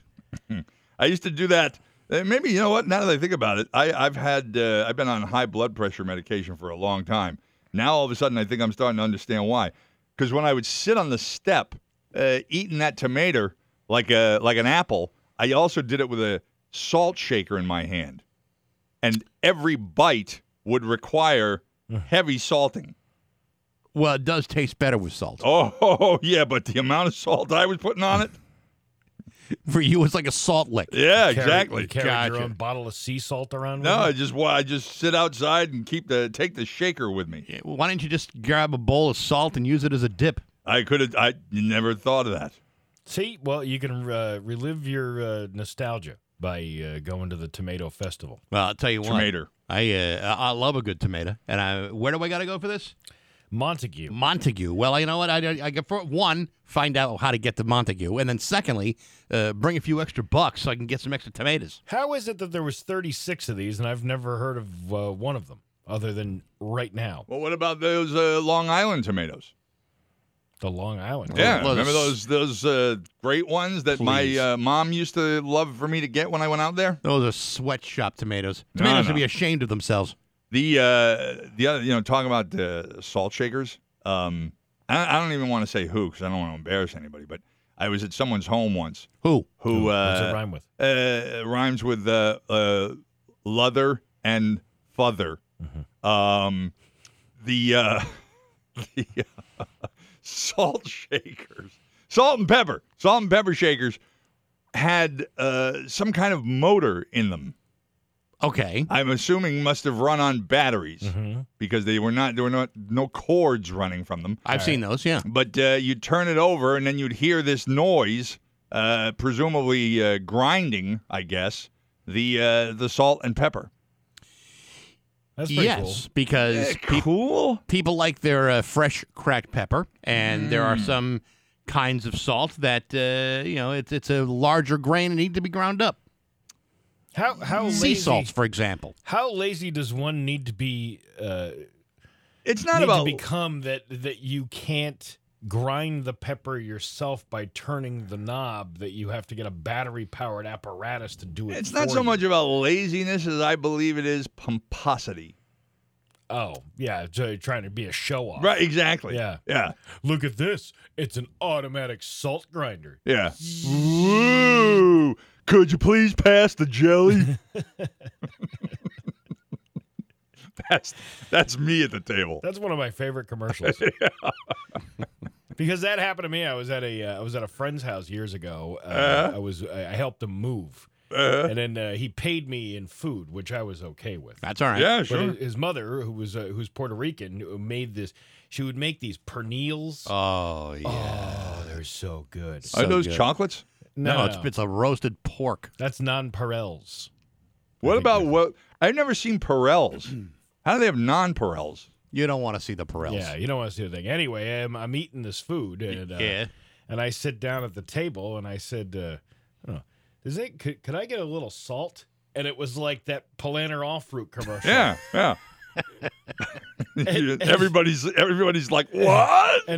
Salt on a pernil? It's the most heavily seasoned piece of meat imaginable. But it was more for the rice because I like salt. Yeah. I like high blood pressure. I'm a big fan of that. And the daughter of this woman goes, "What? You want to put salt on my mama's food?" And it was just like that Palantir fruit thing. Whose house Could were you please at? pass the jelly? Huh? Whose house were you at? I was at a friend. It was a friend's mother's house. She was providing the food. And she sounded like that? This was the daughter of the. Yes, she does. Is this sound like the rice with little beans in it? that. Oh yeah. Oh, my God. It's so good. And the plantanos, the plantains. Oh, the fried plantains? Oh yeah. They Oh, were my good. God. Yeah. Plantains? So good. Yes. He's a Kramer's fruit. He eats plantains. Well, actually, it's more of a starch. Yeah, I got banned from the fruit store from buying the plantains. Yeah, that's what that's right. That's they were Hampton tomatoes, not Long Island. A third person has died as a result of this weekend's wrong way accident on 991 in Holyoke. State police say Judith Keating and Michelle Swaller, both 65 from Milford, were killed after a car traveling the wrong way in the southbound lane crashed into them. The driver of the wrong way vehicle has been identified as 78-year-old Wallace Sherman of Gloversville, New York, who also died in the crash. No other details were released. I had asked someone who may have had the ability to do this whether or not Channel 22 showed this video yesterday that was shot by a motorist on the opposite side of the highway. And he seemed to, in the amount of video that they showed on 22 anyway, and I don't know how edited it was or how much video they had versus how much they used, because they probably only used about 10 seconds of it. But the vehicle that was shooting the video was at first behind the car going in the wrong direction, and then came parallel to it, and then seemed to have driven past it. So I was kind of curious as to whether or not that individual recorded the moment of impact. And don't know. But the fact that it appeared as though he was passing the vehicle, he didn't. I would have, if it were me, first of all, I'm not quick enough to think about grabbing a camera. I mean, I think I would have grabbed my phone and called 911 to say, hey, there's a car going the wrong way on 91. But to, turn on the video and record it, that's not me. But I'm wondering whether or not he caught the moment of impact. Yeah, I'm not sure. I guess we could ask 22 to see if they have the full video. That's what I did. Oh, and they said no.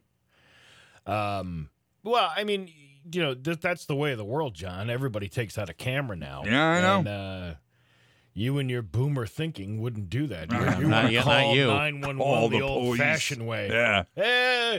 Police, 4579. Yep, there's Gertie, will you give me the state police? If you had the inclination to do it, you would have the saddest TikTok imaginable. Like no videos, no nothing, no one following you, you following nobody, just like an empty profile. Oh, you mean like that sad Facebook? That's it. Focus I had. In fact, I was sent an email yesterday from Facebook letting me know that due to inactivity, they were shutting down the what was that one you started for me, Steve? John O'Brien. Help John O'Brien solve his problems. Yeah, that was stopped yesterday. Wow. Put out of its misery, shall we say? The funny part about it is that in the entire time you were doing absolutely nothing with it, there were still people that would occasionally like the page, even though there hadn't been an update in, I believe, 7 years. Because I completely forgot about it. Well, now you know. Well, I was busy also yesterday stacking my milk crates. Yeah, did you see that drive-by shooting that happened in one of those? No. There was I'll have to find the story, but there was it said people who died from this TikTok challenge. Yeah. But these guys died because somebody came along and shot them while they were doing it. Emergency rooms all over the country are being completely swarmed with COVID patients and people falling off milk crates because they want to do a TikTok challenge. I think if John was on TikTok, it would be Dick Talk. Yeah, that is true. I changed the tick. Yes, Dick. yes, I'm very much aware. I'm glad you also didn't change the doc. Oh, I almost Talk, did. I mean. Almost did. Yeah, I right. Almost did. Two former officials at the Holyoke Soldiers Home are asking a judge to dismiss criminal charges against them in connection with the COVID-related deaths of 76 residents. Former Superintendent Bennett Walsh and former Medical Director David Clinton both face criminal neglect charges in connection with their alleged roles in the deadly outbreak last year. The charges were brought by Attorney General Maura Healey following an investigation into the handling of the outbreak. No decision has been made yet on the motion to dismiss. All K through 12 Massachusetts public school students will be required to wear masks until at least October 1st. Why don't they just make it to the end of the year? Well, we might get lucky, and it's probably easier to just extend it than to say, people are so strung out about this. There's still people that are bitching about how Fauci should be fired because he didn't know. Because at first he said we didn't need masks, and then he said we did need masks, and I don't know what evolution means, and I don't know what the changes of a germ can do. So I have to believe that he's lying and he should be fired. So if we tell people now to wear masks starting on the first day of school till the last day of school, and then by December or January we say, okay, you know what, we have this under control. You don't have to wear the mask to school. You're going to have those same people going, oh my God, you don't know what you're talking about. Why can't you make up your mind or figure this out? And it's just, you can't win. But no, you can't win in a situation like that. But when it comes to whether you impose mandates on schools, let's just say, hypothetically speaking, that things dramatically improve by the end of October. It wouldn't be that big of a deal for people to say, for school systems to say, okay, you no longer need to wear your mask. Like, why are we putting an end date on this at this point? It's too early to say that October is going to be it or November is going to be it. Like John just said, now that I think about it, it's easier to extend it than it is to... Yeah, and the psyche, the psyche of parents. If you say kids are going to have to wear masks for the entire school year, you're going to have parents protesting and pulling their kids out of school. If you tell them, look, it's going to be for a month, and then when they see the numbers go up through September, and then the state is forced to say, okay, now it's going to be November 30th, then at least they understand, oh, okay, well, I see, because more children are actually getting COVID now. It's the psyche of the idiots. An Edgewater, Florida police officer has been arrested and charged with battery, according to the New Smyrna Beach Police Department. The arrest occurred on Flagler Avenue in New Smyrna Beach, according to the arrest report, at Peanuts, a restaurant and sports bar. According to the arrest report, Nasi Tugulu approached a woman who was singing karaoke at Peanuts, and Tugulu, according to the report, put his hands on the woman's hips. The woman reportedly told Tugulu that she was married and not interested in his advances. And an altercation ensued between the woman's husband and the suspect. What was she singing? Don't Stop Believing. Oh, that's a good one. Yeah. Did you just make that up? Yeah, I did just make that up. She was singing The Wreck of the Edmund Fitzgerald. Yes, yeah. Actually, I forget where I saw this. There is a tribute band out there that plays, oh man, now I can't remember what the other artist was. It's a combination of somebody and Gordon Lightfoot. And I'm like, oh, my God, I got to go to this show. Who else in Gordon Lightfoot? I can't remember. But it was another one of those, almost folk singer types. God, I can't believe I can't Jim remember. Jim Croce. No. Roger Whittaker. No. Burt Bacharach. No. But I'm thinking... Man, oh man, if you're a tribute band for Gordon Lightfoot, where do you put The Wreck of the Edmund Fitzgerald? Is that your opener or your closer? That's the big closer. What's the name of the band? I don't remember that either. Because usually it's like a song. The name of the band is usually a song. Yes, in fact, it might very well have been Sundown or something like that. See, I would name the band Get Ya Goomy. Yeah, but that's just a word within a song. Years ago, I went on a sailing trip on Lake Superior, which is the other word for Lake Gitchagumi, and there was a guy who designated himself to be in charge of the music during this weekend sailing trip. Mm-hmm. And the guy played nothing but Gordon Lightfoot. Oh man, that must have been the best cruise ever. I wanted to kill this guy after like 4 hours That's of it. like It's playing- like enough is enough with like- Gordon Lightfoot. Playing airplane songs at the 9/11 memorial. I'm telling you, it is. Yeah, all I'm seeing is I'm seeing the Whispers of the North, the Gordon Lightfoot tribute band. Whispers of the North. Yeah. It doesn't say anywhere. No, and it's not. I would Like, have now performing with somebody, someone. Well, I would have thought that, the Google search would have maybe given me geographically the closest ones, but I don't think so because these are all in Michigan. And most of them now have been May and June was postponed. But God, Michigan. Where are you in your life where you say, you know what, I really would love to do?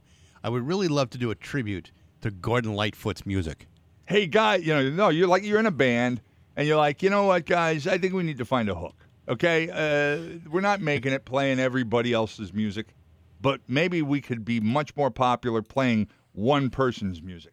Yes, Now, but we're all going to, I'm going to hand out pieces of paper here to the 6 of us and write down who you want to be a tribute band of.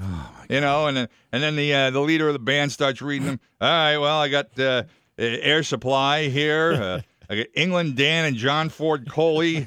I got Engelbert Humperdinck. Engelbert Humperdinck and Hamilton Joe, Frank and Reynolds, and Gordon Lightfoot. Let's vote. And then they all vote. Well, let's say it's 4-1. One held out for the England Dan John Ford Coley. Well, our lead singer has lockjaw, so he'd be perfect for Gordon Lightfoot or a Bob Dylan tribute. Yeah. We'll go with the Gordon Or Lightfoot. Springsteen. Or Springsteen, yeah. Your Pioneer Valley forecast today brought to you by Fogbuster Nitro Cold Brew Coffee. It is going to be hot, hazy, and humid with a high of 91. More of the same for tomorrow with, again, a high of 91. It is 68 right now in downtown Springfield. Next time you're at the beverage cooler, look for the black and white can. It's Fogbuster Nitro Cold Brew Coffee. This stuff is velvety smooth and absolutely delicious because Fogbuster is air roasted, not drum roasted like those other iced coffees. Look for the black and white can now at every Big Y Express, and that's your Fogbuster forecast and the news on Rock 102. Ah, yeah. The McDonald's. Rock 102 Springfield's Classic Rock. It's 7:55 in the Rolling Stones and the late Charlie Watts on Rock 102. So, I was not a fan of George W. Bush when he was president, but one of the weird things I can remember so many people were upset at, and I completely defended him on, was flying over New Orleans after Katrina. And people were like, oh, my God, how can he be so heartless and not go down there? And I always was like, do you have any idea what kind of chaos is created when a president or a politician, a national politician show up somewhere unannounced and just decide they want to do whatever it is they're going to do, right? Even if it involves tossing rolls of paper towels to people, it's a pain in the ass. You're better off not doing that.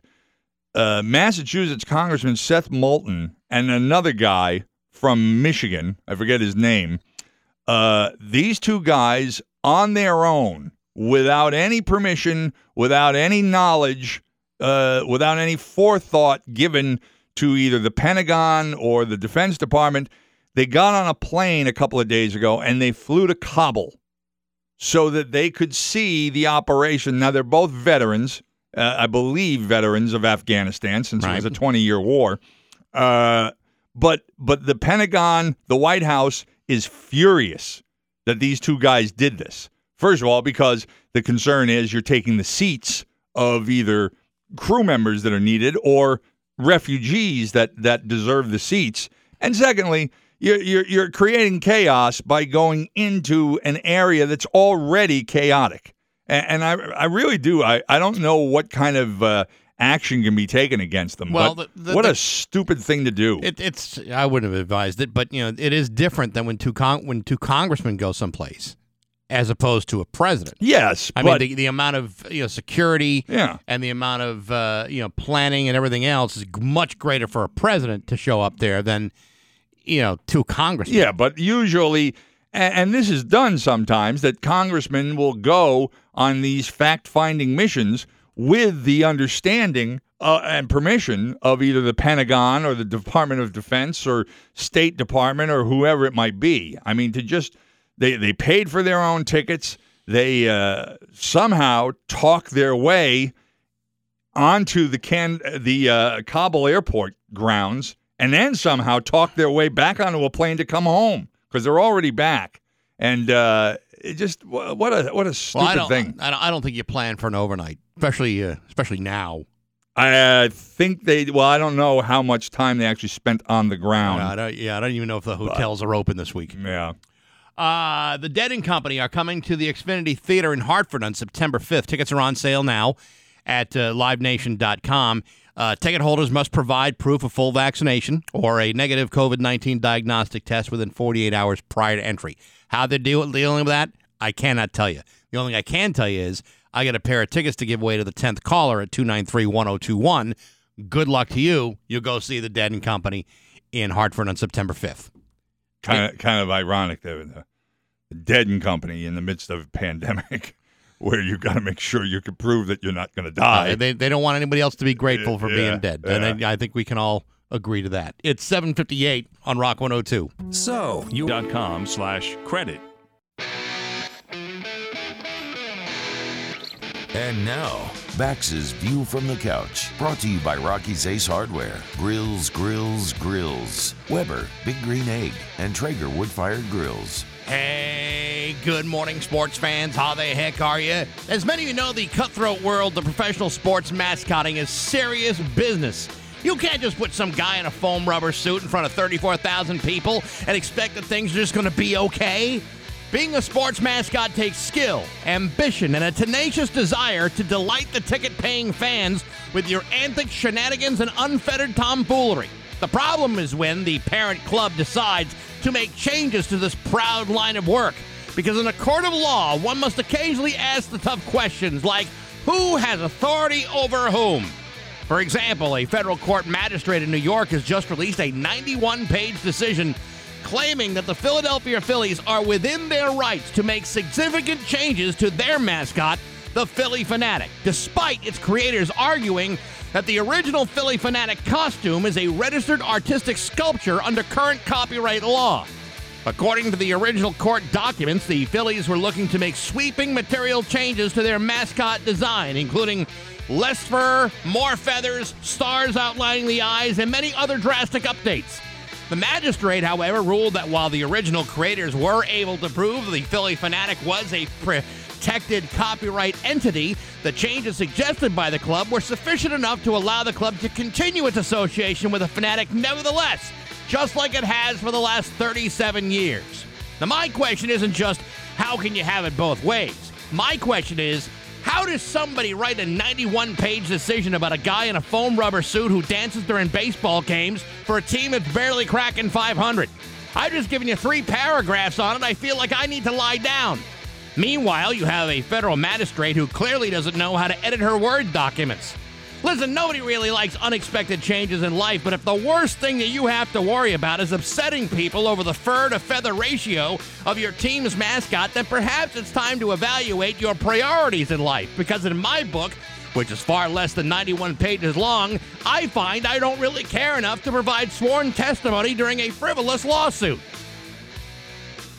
But hey, enough of my yapping. Sports brought to you by Rocky's Ace Hardware. The Stanley 25-foot lever lock tape measure, $4.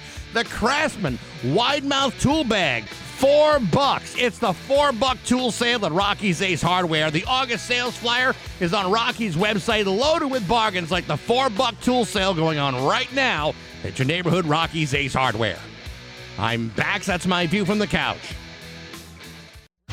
11. At the Rolling Stones on Rock 102. Another Stone song? Yeah. How come you didn't play anything from the Charlie Watts Quintet? I don't know that we won't. I just know that that's Dead Flowers from Sticky Fingers from 1971, and there you go. It looks like Charlie didn't have a set of drums at home. I don't know if he did. They just showed on the Today Show a video of something that they did like on Zoom last year, since the pandemic. And Mick and Ronnie and Keith are all playing guitars. Charlie's in his house banging on a couple of books with drumsticks. That's actually a practice method. Yeah. Banging on like pillows or a couch. Yeah. That's a legitimate thing. But it's just hard to believe. Like I don't have any headphones at home. Right. I used to when I was broadcasting from there, but now I got to come to work to get my headphones. Charlie has to go to work to get his drums. Charlie's got a number of set of drums, actually, or did. I'm sure he had quite a few of them. Mick Gorley, at one point in her life, was known as Michaela Calabri. She is a filmmaker. In fact, she's working on a trilogy of short films. She's on the phone with us right now. Good morning, Mick. How are you? I'm doing good. I'm excited to be talking to you guys. Are you running from the cops, too? Is that why you changed your name like that? Nah, this is just to honor my great-grandmother. She always supported me, so I wanted to do something nice for her. I see. Fair enough. So this is the second of a trilogy. Cactus is the one you're working on. The trilogy is called the Periculum. Am I pronouncing that correctly? Yeah, you got it right on the money. Man, I thought it was Periculum. That could be. Tell us about the trilogy first of all. Well, it sort of started as a series of short stories that I've written throughout my life. And when I went through graduate school, I finally got the ability to adapt it into a film. So I decided to take one of those short stories and turn it into something bigger.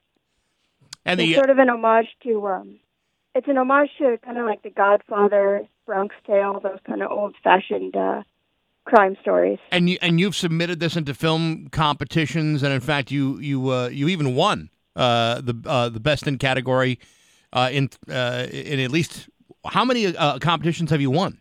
Is it just one of them or three of them? I believe we're up to 3, but I have 4 awards. In one competition, I won in 2 different categories.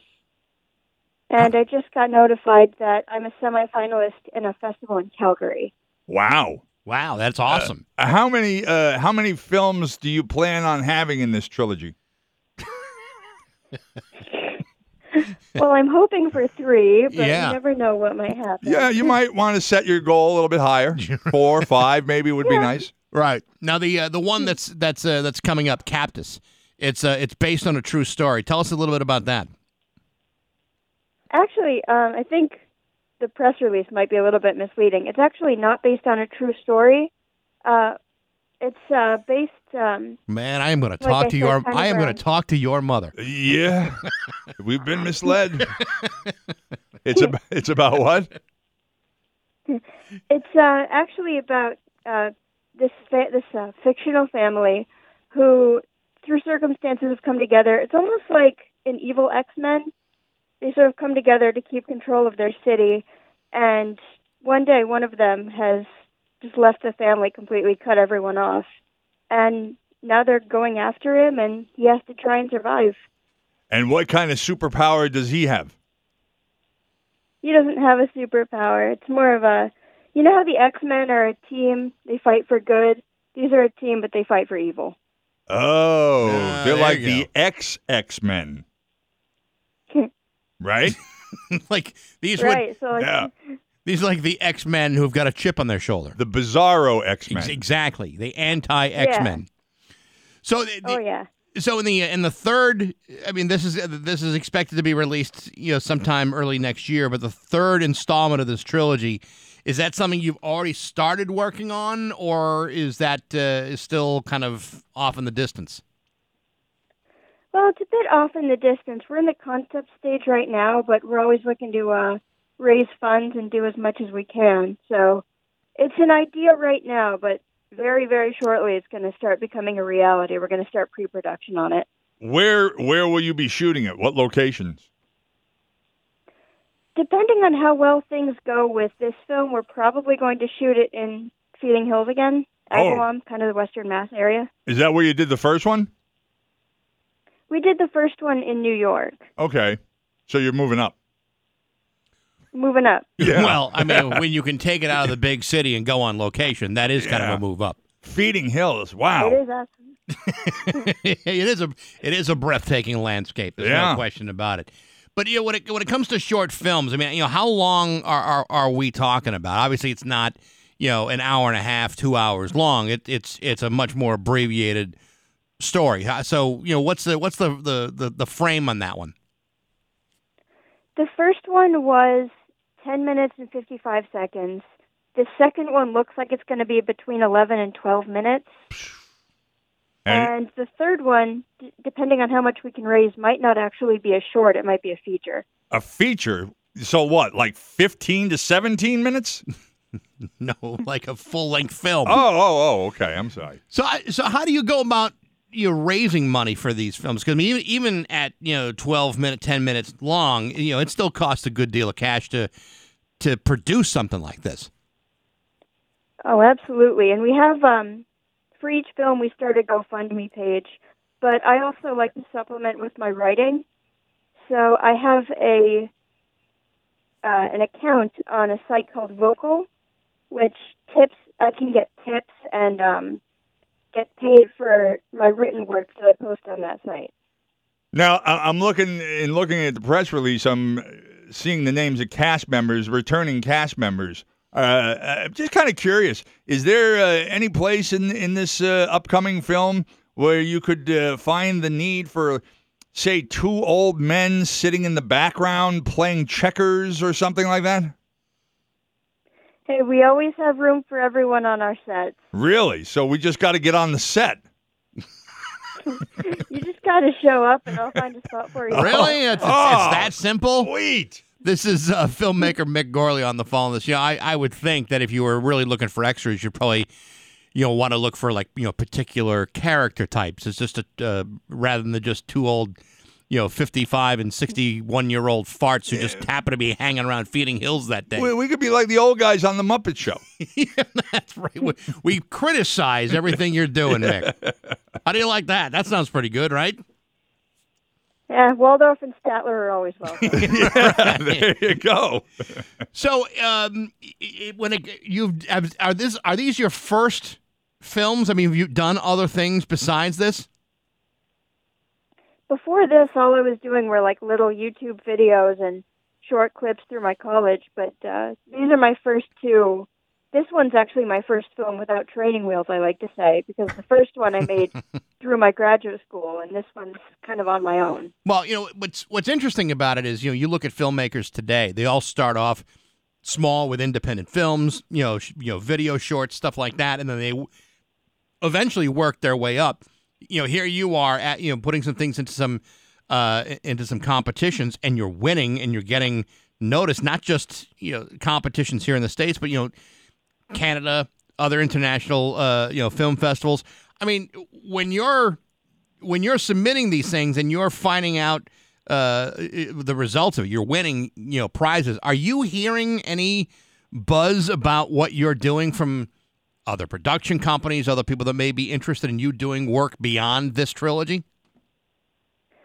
I haven't really heard anything specific. Obviously, it's really nice when you get that email that says, hey, we selected you, or hey, you won in this category. But I'm still waiting for, someone to email me and say, hey, we're going to pick up your film for distribution. But that day is going to come. I mean, I'm on the right track.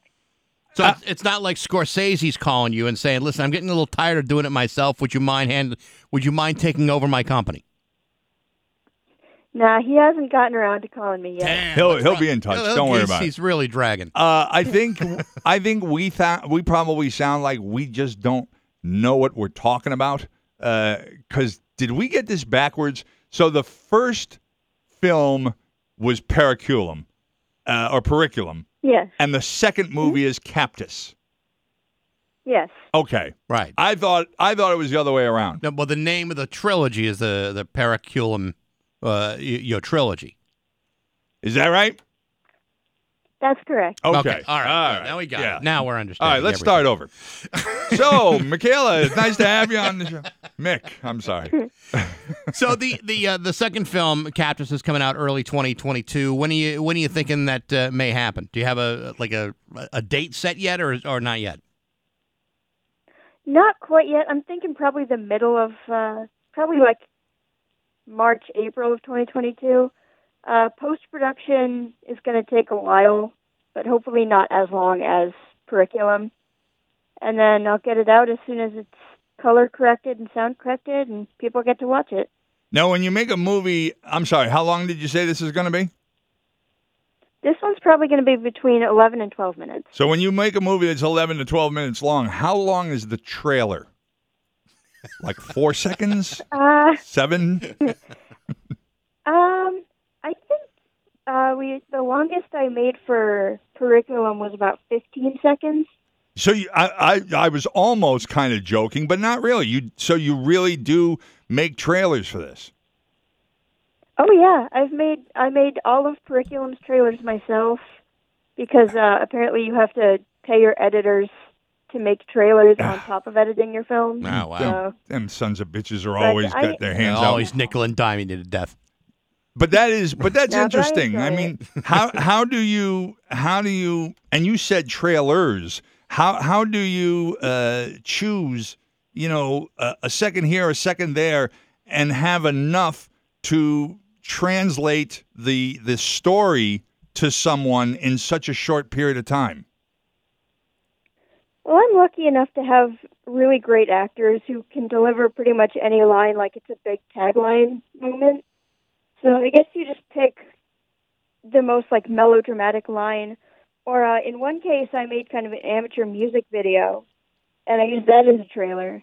And in another case, one of my professors got her husband to do a voiceover, and then I put that over film footage, so that was a trailer. Very cool. Very good. Well, Mick Gorley, Michaela Calabrese, I don't know which one you want to go for, but we appreciate you coming on the show today. Best of luck with the next couple of projects. Hope they go well. Thank you for having me. And don't forget, if you need a couple of corpses laying around in the background, we're your guys. I'll keep you in mind. Perfect. Right. Thank you very much. It's 8:24 with Bax and O'Brien at Rock 102. It's 8:26 with Bax and O'Brien at Rock 102. Trailer Trash is going to be there, too? Yeah, and a very rare public appearance. They're going to be there. They're also, from what I understand, I believe, at MGM on Friday night. Well, I guess they got the whole weekend covered, don't they? Man. Yes, they do. Speaking of things coming up, we're going to be talking to the executive director of Rick's Place. Steve's talked about that organization many, many times. Bill Scatolini will be here to talk about their upcoming golf classic. So we'll tell you more about that a little bit later on. And there you go. They did another story on the Today Show about Charlie Watts. And, it's kind of funny. When you see Pink Floyd shows, live Pink Floyd shows, Nick Mason is just surrounded by drums. And Charlie Watts, every video that they showed in this retrospective they just did a few minutes ago on Today's Show, every performance he's doing, he's got like 4 drums. Yeah. He's like just 4 drums in front of him. Yeah, well, the thing about drumming is Nick Mason had a huge set. Yeah. For what? For playing. Why did he have double bass drums? Where did he ever play that? In many of the double bass songs that Pink Floyd recorded. It's for show. Whereas with Charlie Watts, he was just there to give you the basic drum line of every classic song they did. He didn't need a huge drum set to let everybody know, hey, guess what? I'm holding this band together. I'm the glue that's holding this whole thing together. Yeah, well, you need a lot more glue than that to impress me. Well, but you don't know what you're talking about. Oh, I don't, do I? No. Are you telling me that Nick Mason didn't play every single one of those drums? I'm telling you that Pink Floyd didn't have any songs that required all those drums. He could have easily played on a small 4-piece set like Charlie Watts and have been just as effective. And Charlie also was not a very nice kid. They said at the end of the thing that when he was a child, his parents bought him a banjo. He immediately snapped off the neck, turned it upside down, and made a snare drum out of it. Because he was a drummer. Little bastard. That's what he wanted. That's what he wanted to do. Now, listen, for all the people saying, Charlie Watts was not that great of a drummer, trust me. Guy played on 171 singles. And if you can get that many people to dance to your songs with just a 4-piece set, something so simple, that's a guy that's got extraordinary talent. So, yeah, it's a hell of a loss at 80. Not only did I not realize that he was that old, but then finding out that Bill Wyman was 85. Yeah. Still 5 years older than Charlie. Yeah. It's These guys are the opposite of what everyone is trying to believe. You know, that your health, the way you live your life is going to determine how long it's going to be. I mean, look at these three guys that are left. And Charlie had a heroin problem, they said, for a while there. Yeah, I did. And yet, they live that long. I have got to get on this stuff. I don't think you do. I think it's a bit of a dangerous set of real estate right there. It's 8:29. News is next to Rock 102. 102, it's time for news. Here's local radio icon Steve Nagel. Excuse me. Thanks, Bax. You're welcome, Steve. A passenger in a wrong-way crash on I-91 has died, Mass State Police said yesterday. Just before 6 p.m. on Sunday, a Subaru was traveling in the wrong direction near mile marker 13.8 in Holyoke when he struck a car with a driver and passenger inside. Both drivers were killed at the scene, while the passenger of the second vehicle later succumbed to her injuries. They did not specify who was driving the second vehicle. Mass State Police identified the wrong-way driver as Wallace Sherman of Gloversville, New York. The women in the vehicle hit were Judith Keating and Michelle Swaller, both of Milford.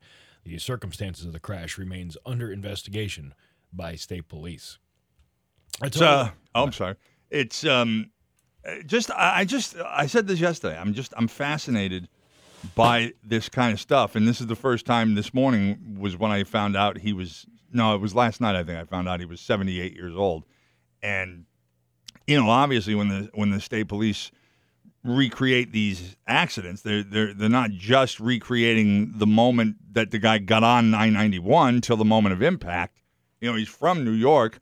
Obviously, they get a hold of family. They find out, you know, what was he doing here? How long had he been here? Where was he staying? Who was he with?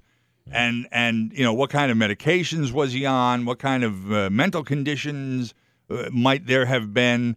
You know, all of that stuff, because it's just so odd to watch that video and see that car with its flashers on, which would seem to indicate that the man knew something was wrong.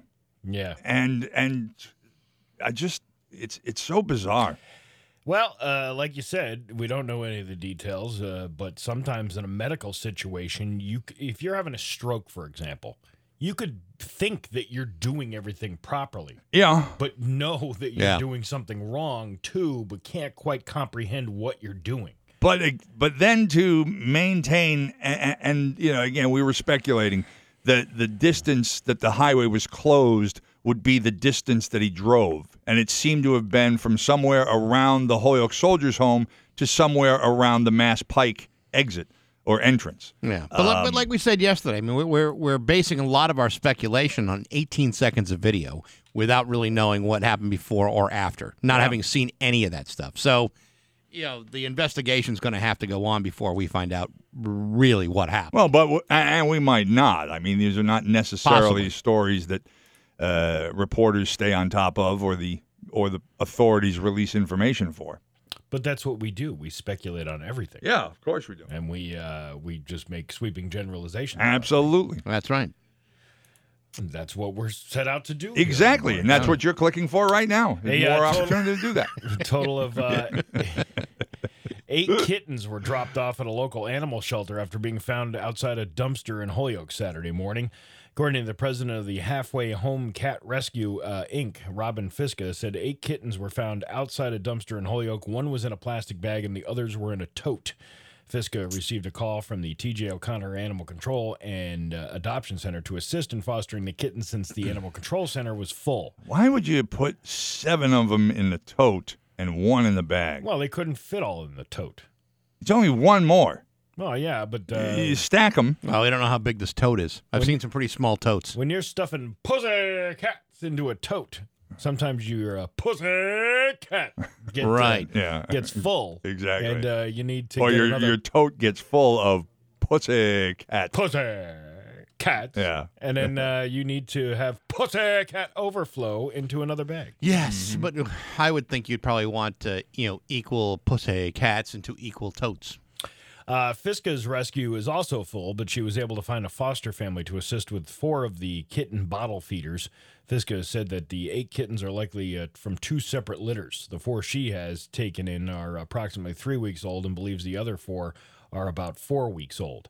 The kittens were all covered in fleas but are now safe. One of the female kittens is missing an ear, but we don't know if that was missing an ear as it was born, right, or missing an ear because somebody cut it off. That's the Van Gogh of kittens.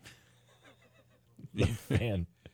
Yeah, but I believe Van Gogh did it to impress a woman. Yeah, well, I don't know if he did it to impress a pussy. I don't know. I don't know if that's really historically accurate.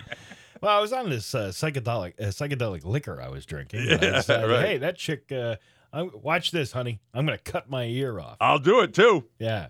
That's badass Van Gogh stuff. Yeah, right there. exactly.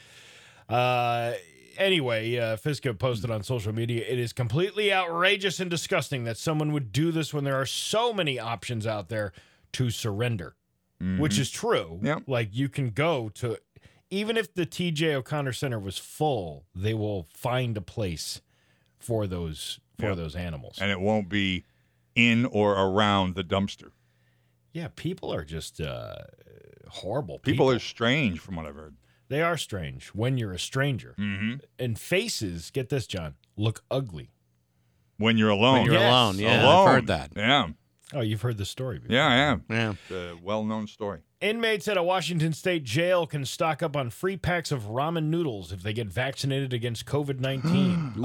Hey, now we're talking. Woo! Now that's some incentive. Earlier this month, the Benton County Jail in Kennewick announced it would give inmates 10 free packs of the popular commissary item as a vaccine incentive. Flyers posted on the jail walls advertised the deal with the slogan, Soups for Shots. Now, what is the exact retail value of 10 packages of ramen noodles? Probably $6.46. Yep. I'm surprised it's even that much. Well, some people really need to be incentivized to get the vaccine. And I imagine for some, ramen noodles is good enough. For others, it's going to have to be a lot better than that.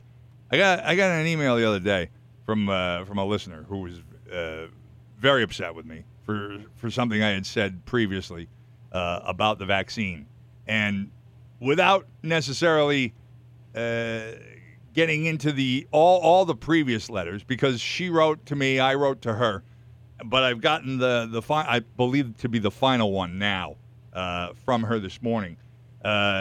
You made absolutely no mention of she had a problem with me saying that the people who didn't get the vaccine, if they got COVID, shouldn't be surprised, and I would not possibly have a lot of sympathy for them. And she said, no, you made no mention of those who have reasons, valid reasons. You just got it stuck in your head, and you think you're the only one who has the right answer. Maybe you should have taken better care of yourself over the years so you wouldn't be in such an unhealthy situation. Ooh, snap. May that be a lesson for you. But to daily cut down people who don't get the vaccine is disgusting to hear. I stopped listening to your show now because I can't stand your negative attitude. But this discussion made that decision simple. You really don't watch your opinion while on the air about some pretty delicate topics. I'm so glad you got my email. It's sad someone has to tell a man of your age that. And then finishes it by saying, let's see. Yeah, good luck with that. I'll be thinking about you in 5 or 10 years when the commercials start coming on TV. Oh, wait, it's emergency use, government owned. We won't see that, LOL. See you, old man. Have fun sitting in that room by yourself for years. Well, she has a point. You are old. But you did make the distinction the other day about who you were talking about. I think that's right. I don't really remember exactly. But when you had the discussion, and the discussion we had the week before, you weren't saying that anybody who didn't get a vaccine should deserves to die. No, I never said anything like that. And I also pointed out that there are people who haven't gotten the vaccine not because they're against it, but they might not have had time to get. They can't take time off from work. They're worried if they get side effects and they get sick, they'll have to take time off. They'll lose their job. Yeah, I mean, there are reasons out there that are understandable. No, but you did make the distinction that you were talking about people who, not the people who are ineligible to get a vaccine or that can't because of other underlying health conditions. Right. It was the people that just decided, yeah, I'm not getting it. Yeah, you can't make me. Me and my upside down face. Well, good luck sitting in that room by yourself for years. Well, anyway, back to the ramen noodle thing. To encourage and support COVID vaccination efforts, the Benton County Department of Corrections will be providing each inmate that starts their vaccination series and all in capital letters, 10 free ramen noodle soups. I'll tell you, I'd almost willing to get another 2 shots if I knew I could get free ramen. How do you? I know this is double up on my vaccinations. It's going to be hard to imagine, but I don't believe I've ever had ramen noodles. Never? I don't distinctly remember. So not even in the cup with the vegetables in it? I don't think, maybe in the cup. So that was kind of the point of my bringing this up, is how do you make these things? You just boil water. You got to boil water. Yeah. So it's unlikely these inmates are going to be able to make these ramen noodles in their cells. No, actually, there are certain instances where people are able to cook in their cells using, say, like their radiators or whatever. And you don't even necessarily have to have it hot. You know, ramen noodles the noodles themselves are quite diverse. You don't even need to use the flavor packet in a thing of ramen. You can just use the noodles. Water, right? That's it. But not cold water. You could. I mean, it's going to soften up faster with hot water, but if you leave them soaked in long enough, they'll just absorb the water. How are you aware of the cooking methods in jail cells? It's my business. Mm-hmm. Cold water doesn't really work. No, not as well. Even if you let it sit out, it doesn't taste the same. You need that hot water to kind of get that water absorbed inside of those noodles. But I would think so. Having said that, if you're making your own soup and you're tired of the regular old egg noodles or macaroni, you could put the ramen noodles in there and they taste delicious. A friend of mine makes ramen noodle salad, which is delicious. Oh, yeah, I've had that too. That's where you basically soak it in vinegar and oil. And it tastes fantastic, doesn't it? Yeah, and you a little crunchy. You leave it overnight and it comes out perfect. Overnight? Yeah. Where do I leave it overnight? You put it in the fridge. And then it's going to be cold. Yeah. Yes, but it's vinegar soaking up, so you get flavor within the noodles. But am I going to warm it up before I eat it, or just take it right out of the fridge? It's no longer a soup; it's a salad. Okay. By the way, here's an email. Tell John we still love him. You don't need that stinking listener. You rock. Oh, I don't know. I'm thinking about asking her out. You've dated women who are less angry than that. Yeah, she hates you. In the beginning. Yeah, she hates you, but she's just so damn sexy. Yeah. Your Pioneer Valley forecast today going to be hot, hazy, and humid with a high of 90. Tomorrow, more of the same with a high of 92. It is 72 right now in downtown Springfield. I'm Steve Nagel, and that's the news on Rock 102. Yeah. How does Springfield's Classic Rock? It's 8:49, and the Dewey Brothers on Rock 102. With the late, great Charlie Watts. No, Charlie did not play in that song. Oh, I'm sorry. Wrong band. Right. In the studio with us right now, we've talked about Rick's Place before. Steve is a big advocate of this organization. They do an amazing work. In the studio with us right now is Therese Ross and Bill Scatolini from Rick's Place. Good to see you guys. Hey, thanks for having us, Max. Absolutely. So you have first of all, before we get into anything too deep here, tell us a little bit about what Rick's Place is all about. Sure. Thanks. So we offer free peer grief support for children and their families who've experienced the death of someone close. And we provide grief support programming in area schools. And we also provide professional development to school personnel on the impact of death on students. So kids are grieving. They need some support in the schools. We help teachers figure out how to do that. How long have you guys been doing this for? I can't hear him. Yeah, there you go. I think we started Rick's Place in 2007, I believe, was our pilot program. And the way this started was back in September 11th, the tragedy of that. That's actually correct. We dedicated the scoreboard in honor of Rick Thorpe, our fallen teammate and classmate, class of '84 at Minichog. And so we had... in 2002, we dedicated the scoreboard and had a golf tournament. And from there, kind of the rest is history. We developed Rick's Place down the road after we had established the Rick Thorpe Memorial Fund. So maybe I'm not following this correctly. Is this a place? This is a place where people come to, obviously, to get your services, for lack of a better phrase. But did you also say that you go into the schools and help provide it within the curriculum? Well, it's not exactly within the curriculum, but what we do is we go into schools and we meet with groups of students who have experienced the death of someone. And they aren't able to get to our programming sometimes. And so we go in and we meet with a cohort of kids in different schools and spend 6 to 8 weeks meeting each week and sharing our grief support curriculum with them. So I think what's important about this is, and,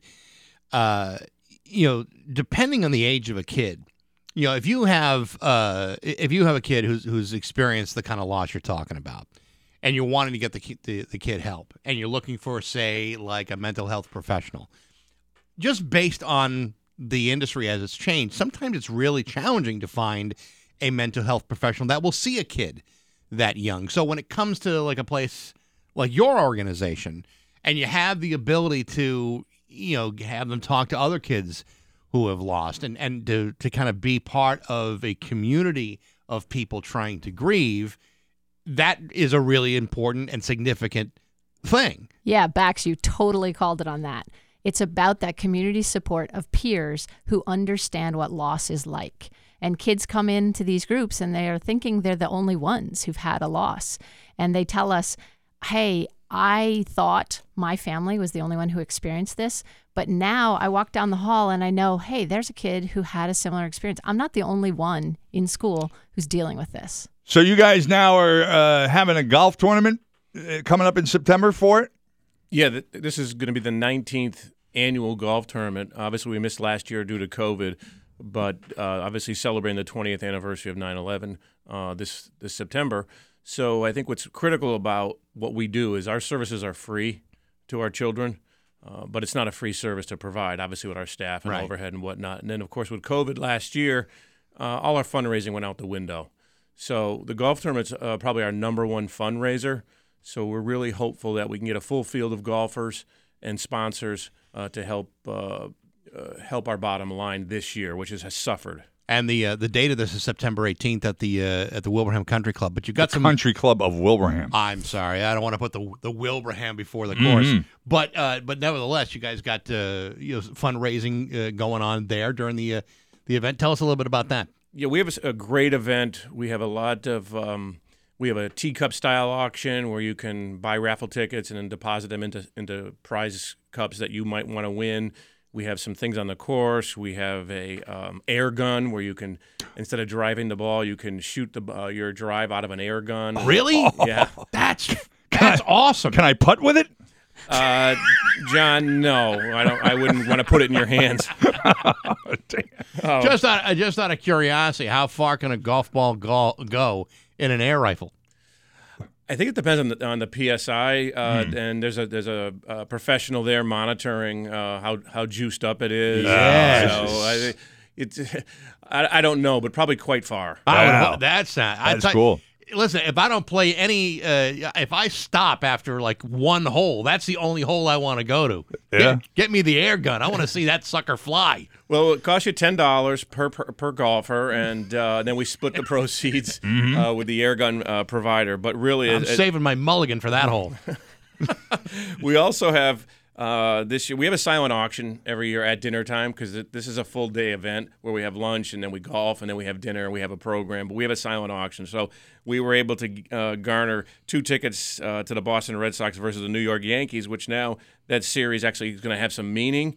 And that's going to be, I think, the 25th of September, and you can get into the State Street Pavilion, 2 hours early access, and check out batting practice, private entrance. And this is provided by PV Financial out of Ludlow. So we're going to silent auction those off. Should be a nice day at Fenway. If you've never been to the pavilion, it's quite an experience up there. That's awesome. So you're going to you've got a price for the golf tournament, which includes a dinner, but you also have a price if the person doesn't want to golf and just wants to attend the dinner. Is that right? Absolutely, absolutely. We charge $40 if you want to come over for dinner, and we have a cocktail hour with hors d'oeuvres and whatnot, and then some brief presentations, and And what ends up happening with this golf tournament is it turns out to be a reunion of sorts because of all the teammates and classmates that were in school with Rick. So lots of folks come back for the day, and that's why we have it on a Saturday, because it makes travel a lot easier for folks. You're also looking for Tee and Green sponsorships too, if anyone wants to do that. Absolutely, we have a firm that will do the Tee and Green sponsorships, and all you have to do is just download the form on our website, which is ricksplacema.org, and you can send in the forms relatively easily. And you can sign up before some in the same way. Absolutely. Awesome. Right. Again, at Rick's Place, Bill Scatolini and Therese Ross. I got the names correctly? Yes. Not too bad. I got lucky this time. Guys, it's good to see you, and best of luck on the 18th. Thanks. Thank you very much. Appreciate it. It's 8:56 with Bax and O'Brien to Rock 102.